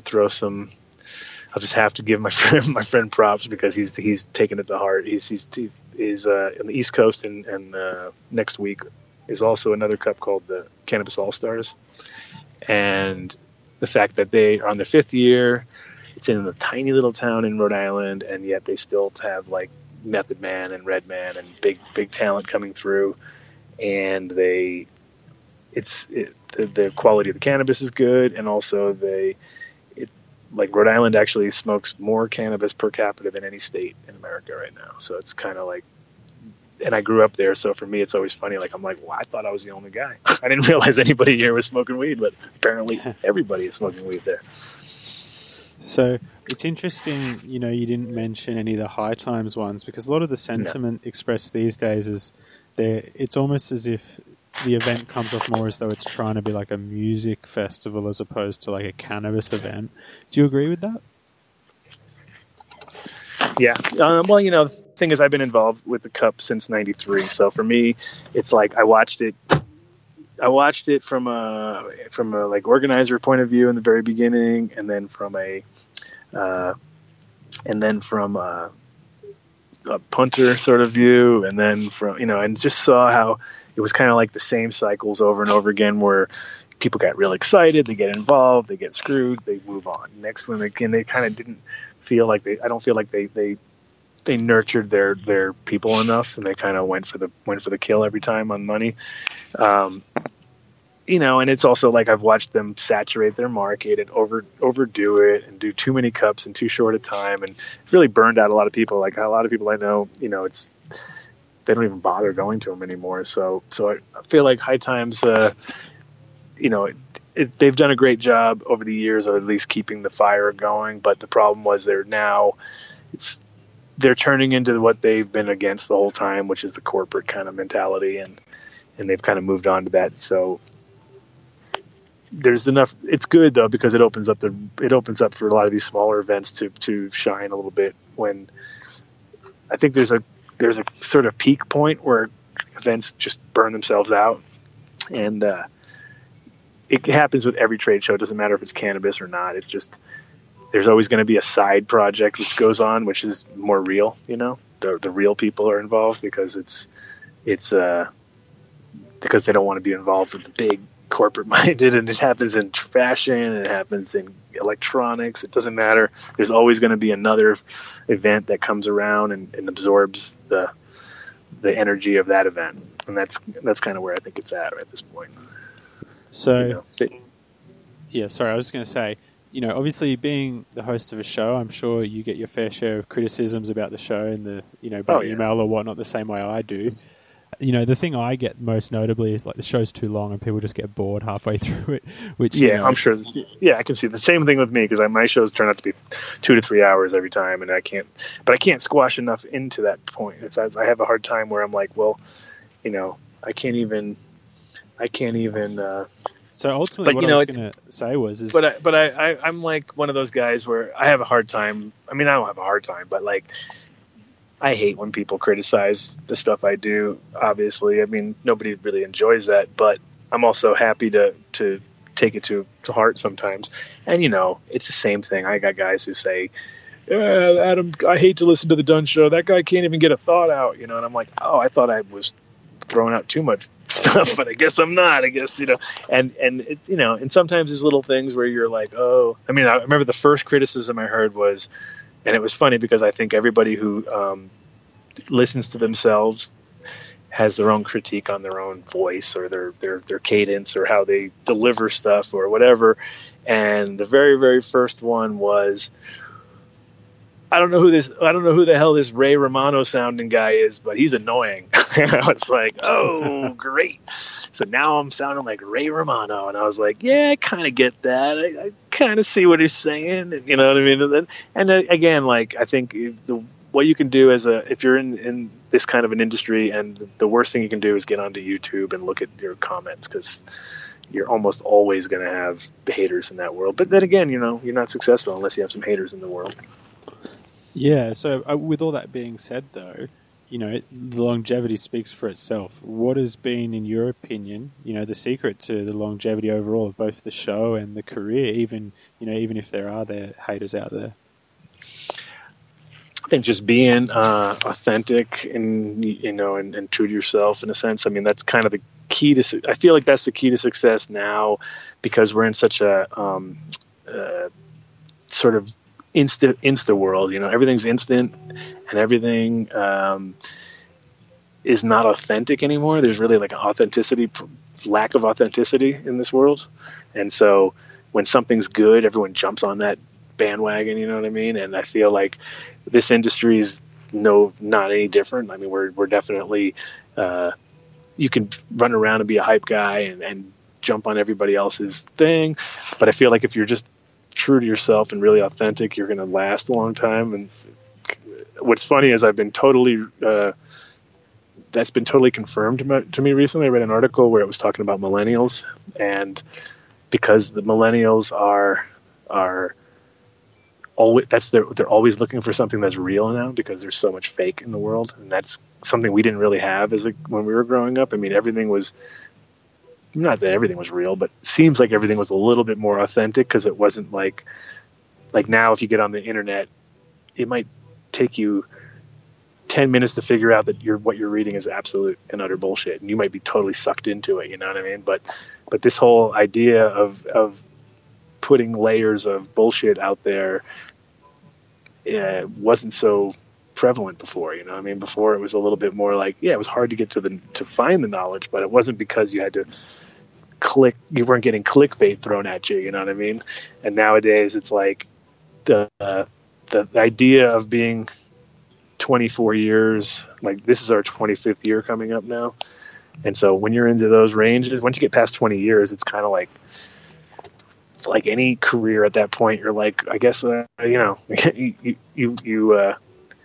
either, and the thing is, it's way easier to be authentic than it is to try to change all the time, because it's kind of like, trying to, like, if you imagine you create your entire company based on a lie, then you're like, take for example, saying you started in 1985. How can you, you can't really. What do you do when you have your 20th anniversary and you've only, but everyone starts questioning, like, well, how could you be 20th anniversary? You just started 4 years ago. You know what I mean? It's like, to me, that's like, it makes it harder as a to be in the industry long term, because you're always, you're always defending yourself, So I feel like just being authentic and just sort of, real. And one of the things that's nice is that I'm glad I'm where I'm at the age that I'm at, because I'm like 48 right now. I think it would be too hard to come in here as a total new guy and try to create an image and your own thing. I think it'd be quite hard. So I'm kind of glad where I started when I started, because it's not so hard to last if you've been around that long, because it just gets easier in a sense. Yeah, you got that name recognition as well. So I mean, we're on the tail end of it all now. This is the last question. It's a little bit more. I mean, you can go long if you want, but a little bit more short answer based. So this one actually might require a little bit of explaining, but I saw you answer a question somewhere. I think it might have been in the Facebook group, somewhere like that. But basically, someone said, how come we don't see a lot of 100% hemp clothing? And then you said, oh, it's because it's actually like quite hard to make 100% versus, say, like a blend. Would you mind elaborating a bit more about that? I don't think people are familiar. Sure. Well, it's mostly cost restrictive, like, say you can make 100% hemp products, and we've sold them over the years. The problem was it was always a combination of cost restrictive, and also I don't think people are as familiar with that high of quality material to begin with, because one of the things it takes, so for instance, linen is a good example. Like, linen is not fashionable right now. It's not because it takes energy to actually wear it. You can't wash and wear linen, you know what I mean? You have to actually take care of it. A little bit like cast iron skillets. Take a cast iron skillet compared to a Teflon pan. They probably sell 100,000 Teflon pans for every cast iron skillet these days. But if you're a chef, you're only going to use cast iron skillets, because that's what real cooking's about. But it's also going to last forever. It needs to be treated constantly, and so with hemp, when it's 100%, it's not going to be wrinkle free. You're going to have to iron it every time. Whereas when we mix it with cotton, we can actually get pretty much wrinkle free material. Hardly needs any maintenance.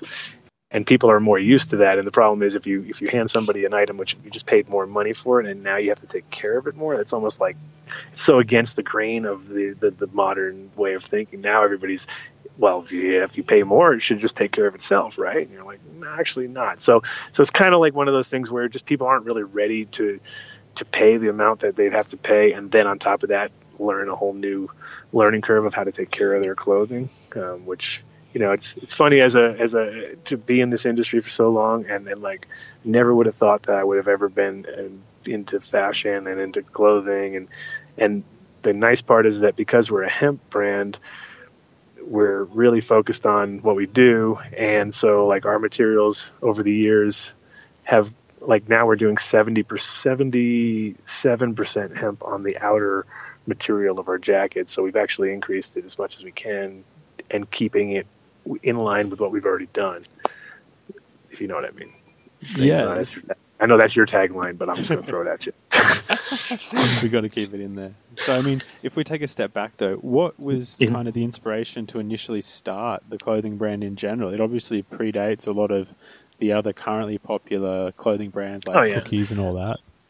Sure. We literally started selling hemp clothing in 1993 after I quit working when I was working at Sensi. We used to sell a shirt that was called Stoned Wear. Some of the people who listen to this probably had one of these. It was like the original hemp jean shirt, right? Long sleeve jean shirt thing, and it was like had a really cool patch and it had really cool buttons. It was quite thin, the material. It wasn't really like super robust, but it was the only hemp product that we sold. And so we sold tons and tons of these shirts. And then when I left Sensi, part of the reason I left is because I was really into the idea of selling hemp, and they didn't really have the inspiration that I was seeing to get more hemp products, and there wasn't really a lot available at that time. So then I left there, and literally Ben Drunkers like got me, got me over by the doorway and was like, hey, good luck with everything, and hope you can find that hemp, and it was like he had just started Hemp Flax at the time, so he was about to start growing hemp because of his frustrations of that there wasn't enough hemp around, and so in the beginning I just sold other people's hemp clothing, and it was like I was getting some pretty wonky stuff, and it was like I was forcing myself to wear some of the gear just because I was trying to promote it. I had like overalls that were too short in the legs and kind of goofy and just weird stuff that I wasn't really thinking was like fashionable. And then we was working with a company called THC that had some Italian hemp that was beautiful, like Italian processed hemp products that were amazing, and they had 100%. But the problem was, again, so the quality was there, everything, but the prices were just outrageous. They were over $100 for a pair of jeans, and this is back in the '90s. So it was like, oh my God, $100, and I was like, well, this is $100 is 200 guilders. So it was like we were trying to charge 200 guilders for a pair of jeans, and people were just like, couldn't get their head around it. So then we started making our own products, but we imported all the materials from China, and the 100% hemp was always very rough and very burlappy and not conducive to making good quality clothes. So we actually had a bunch of 100% stuff made, and it was like looked more like the Flintstones, you know what I mean? Like as far as just the threads coming out, the thickness of the thread and stuff. But now we could do 100%, and we might get the price to a point where people might be willing to pay for it. But we still feel like the blends are an easier way to get people interested without them. Because the worst thing is to have somebody buy something, and then, to me, like the most un-eco thing is when you buy some clothing and you don't wear it because for one reason or another, like if you open up your closet and there's a bunch of hemp gear in there that you never wear, well, you're not really helping out anybody, are you? But if you have something that you wear until it's fallen off your body because they've wearing it so much, then that to me is the most eco-minded. So even in the beginning, like when people would be like, yeah, but your dye's not eco, and it was like, we tried that. We actually worked with some eco dyes, and they ruined all the other clothes that people would have. So they would never want to buy your clothes again because they bought that shirt off of you. They put it in the laundry with all their other stuff because that's what they do. Even though you put on the label, wash separately, they don't listen. You know what I mean? People just don't listen. People take it, they throw it in the thing, they treat it like everything else, and if it doesn't work, they'll never do it again. And so that to me is the kind of the sticking point between doing 100% hemp and doing blends of hemp. Yeah, makes a lot of sense. So, what is your preferred grow style, synthetic or organic, and why? 100% organic. I was a victim of every single over-teched way of growing. When I first moved to Holland, it was all about hydro. I was in the land of hydro. I wanted to build. I didn't even want to have soil. I didn't even want to have medium. I just wanted to do aeroponics. I was General Hydroponics distributor between 95 and 97. So I was like introducing General Hydro to everybody. I was totally all about it. I was like, and then at a certain point, I remember just like throwing all that shit away and going back to soil and realizing like, oh my God, this is so much better for just all around flavors. Making seeds, I would never make seeds on hydro. It's always on soil, so it's just the mineral content's a lot. I just feel like the connection between the minerals that you get from the soil compared to what you get from salts is so much different, like just vibe-wise. And then when you're making seeds, there's a lot of there's really no formula on the market that's made for making seeds. It's always, you're growing or you're flowering, and that's it. And there's different, pregnant women don't need the same food as non-pregnant women, because their bodies are going through changes, and the baby needs something different than the mother needs. And it's the same when you're making seeds, So I feel like when you grow organically, there's going to be a completely different shift the way the plant needs, but it's all available because you give them everything they need, compared to like trying to, and over the years I've thought, oh, maybe I should make like a synthetic food for making seeds. That'd be cool. But I also think some things you can't fix, or you can't make better than nature. So, and ever since doing my show, now no-till's come into my world, and that's so much more satisfying, and the inputs that go involved, and also I have like a farm here in Colorado, so I'm living in the middle of nature. So the last thing I want to do is grow synthetically and not be able to utilize everything that I'm doing. And what I'll do is, use raised beds for all the old soil and stuff, and recycle everything properly. It's a much better feeling. And I only eat organic food now, and I'm pretty much, I'm over I'm over all the idea of synthetics. Yeah, almost completely. So, Yeah. a bit of an interesting question. What is your least favourite strain throughout all of history that you've sadly had the pleasure of trying? Yeah, to be quite honest, one of the ones was Soma's fucking Diesel, was because it tastes terrible. Like it got such a big amount of hype in Holland. It was the hot ticket item, you know what I mean? And it was just like, it never delivered. Like, it smells really good. It looks really good. It tastes terrible. And it just doesn't get me high, you know what I mean? So that was one of those strains that it just took me, it was like a huge disappointment. Like, if anybody ever says, like, so they go, oh, dude, look, I got Diesel. And I'd be like, sour? No, Soma. And I'm like, oh. And I was like, I think that was one of the ones. And I wouldn't say it's the worst variety, but it was the least sad. It was the one that bummed me out just every time. Like, bums me out. Yeah. And what about your favourite of all time?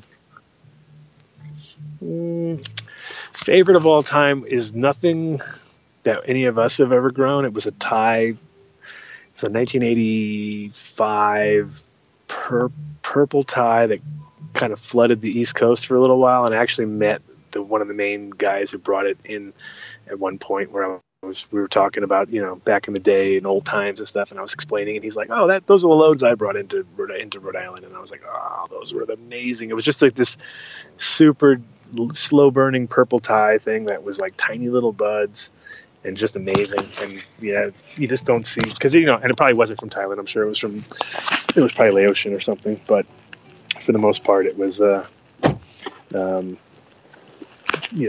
most memorable thing that I've ever had. Yeah, wow. Okay, so lucky last question. If you could go back to one place in history and geography to collect landrace seeds, where would you go and from what time period? Probably in the same region, like in Laos. Basically, every Vietnam vet out there always has the best weed. That's always been the case. Like, it seems like in America, like, wow, this weed's amazing. Where'd you get it from? Oh, this is Vietnam vet. And the thing is that everybody there would always tell me that the Laotian weed was psychedelic, I mean, and these are people who took a lot of psychedelics, so they wouldn't say it not understanding it, and I feel like that would be probably some of the more unique things out there, because it's such a hard plant to grow too. So it's like a lot of hermaphrodites, a lot of issues like that. So I think, but it would be great to find something out of there that was super electric. Also, that Kauai electric was one of those ones I wish I could get my hands on. And that's something that I've heard over the years from friends, which just sounds so amazing. But I actually went on a hunt for it around 2005, but I met people who grew it, and I met people who knew the guys who would go to the power lines and collect it, and et cetera. But I never got a chance to actually try it. Yeah, wow. I mean, I guess we can only hope it pops its head up again. With that being said, any shout-outs or comments you wanted to make? Well, shout out to the chat gang out there. If they're listening to, hopefully they're listening to your show, and I will focus to make sure that they do. So, shout out to Buck Russell and all the guys who made the chat gang a real thing, which it's quite cool to have a dedicated crew like that. I'm sure you got your own. You must have your own dedicated listeners. I'm sure. a part of chat gang. I don't know. So basically, shouting you out. Thanking you. Obviously, shout out to my beautiful wife, as I end every show, and my little kid, and my mom and the whole crew is just hanging in there with me, because it's been a struggle. It's one of those things over the years of doing this.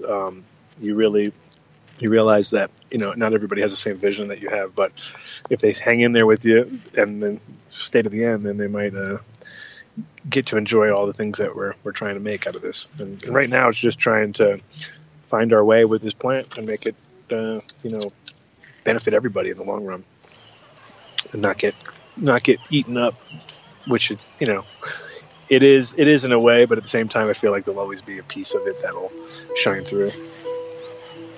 Yeah, what a great sentiment to end the show on. So thanks again so much for coming on the show. Hey, thank you, man. It's been awesome.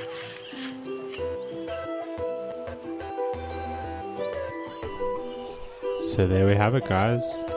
I really enjoyed it. I hope you did. Big thank you again to Adam.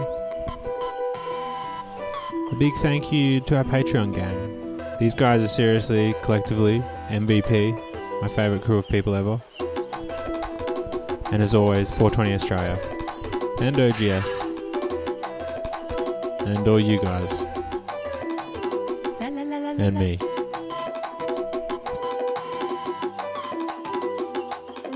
We'll see you.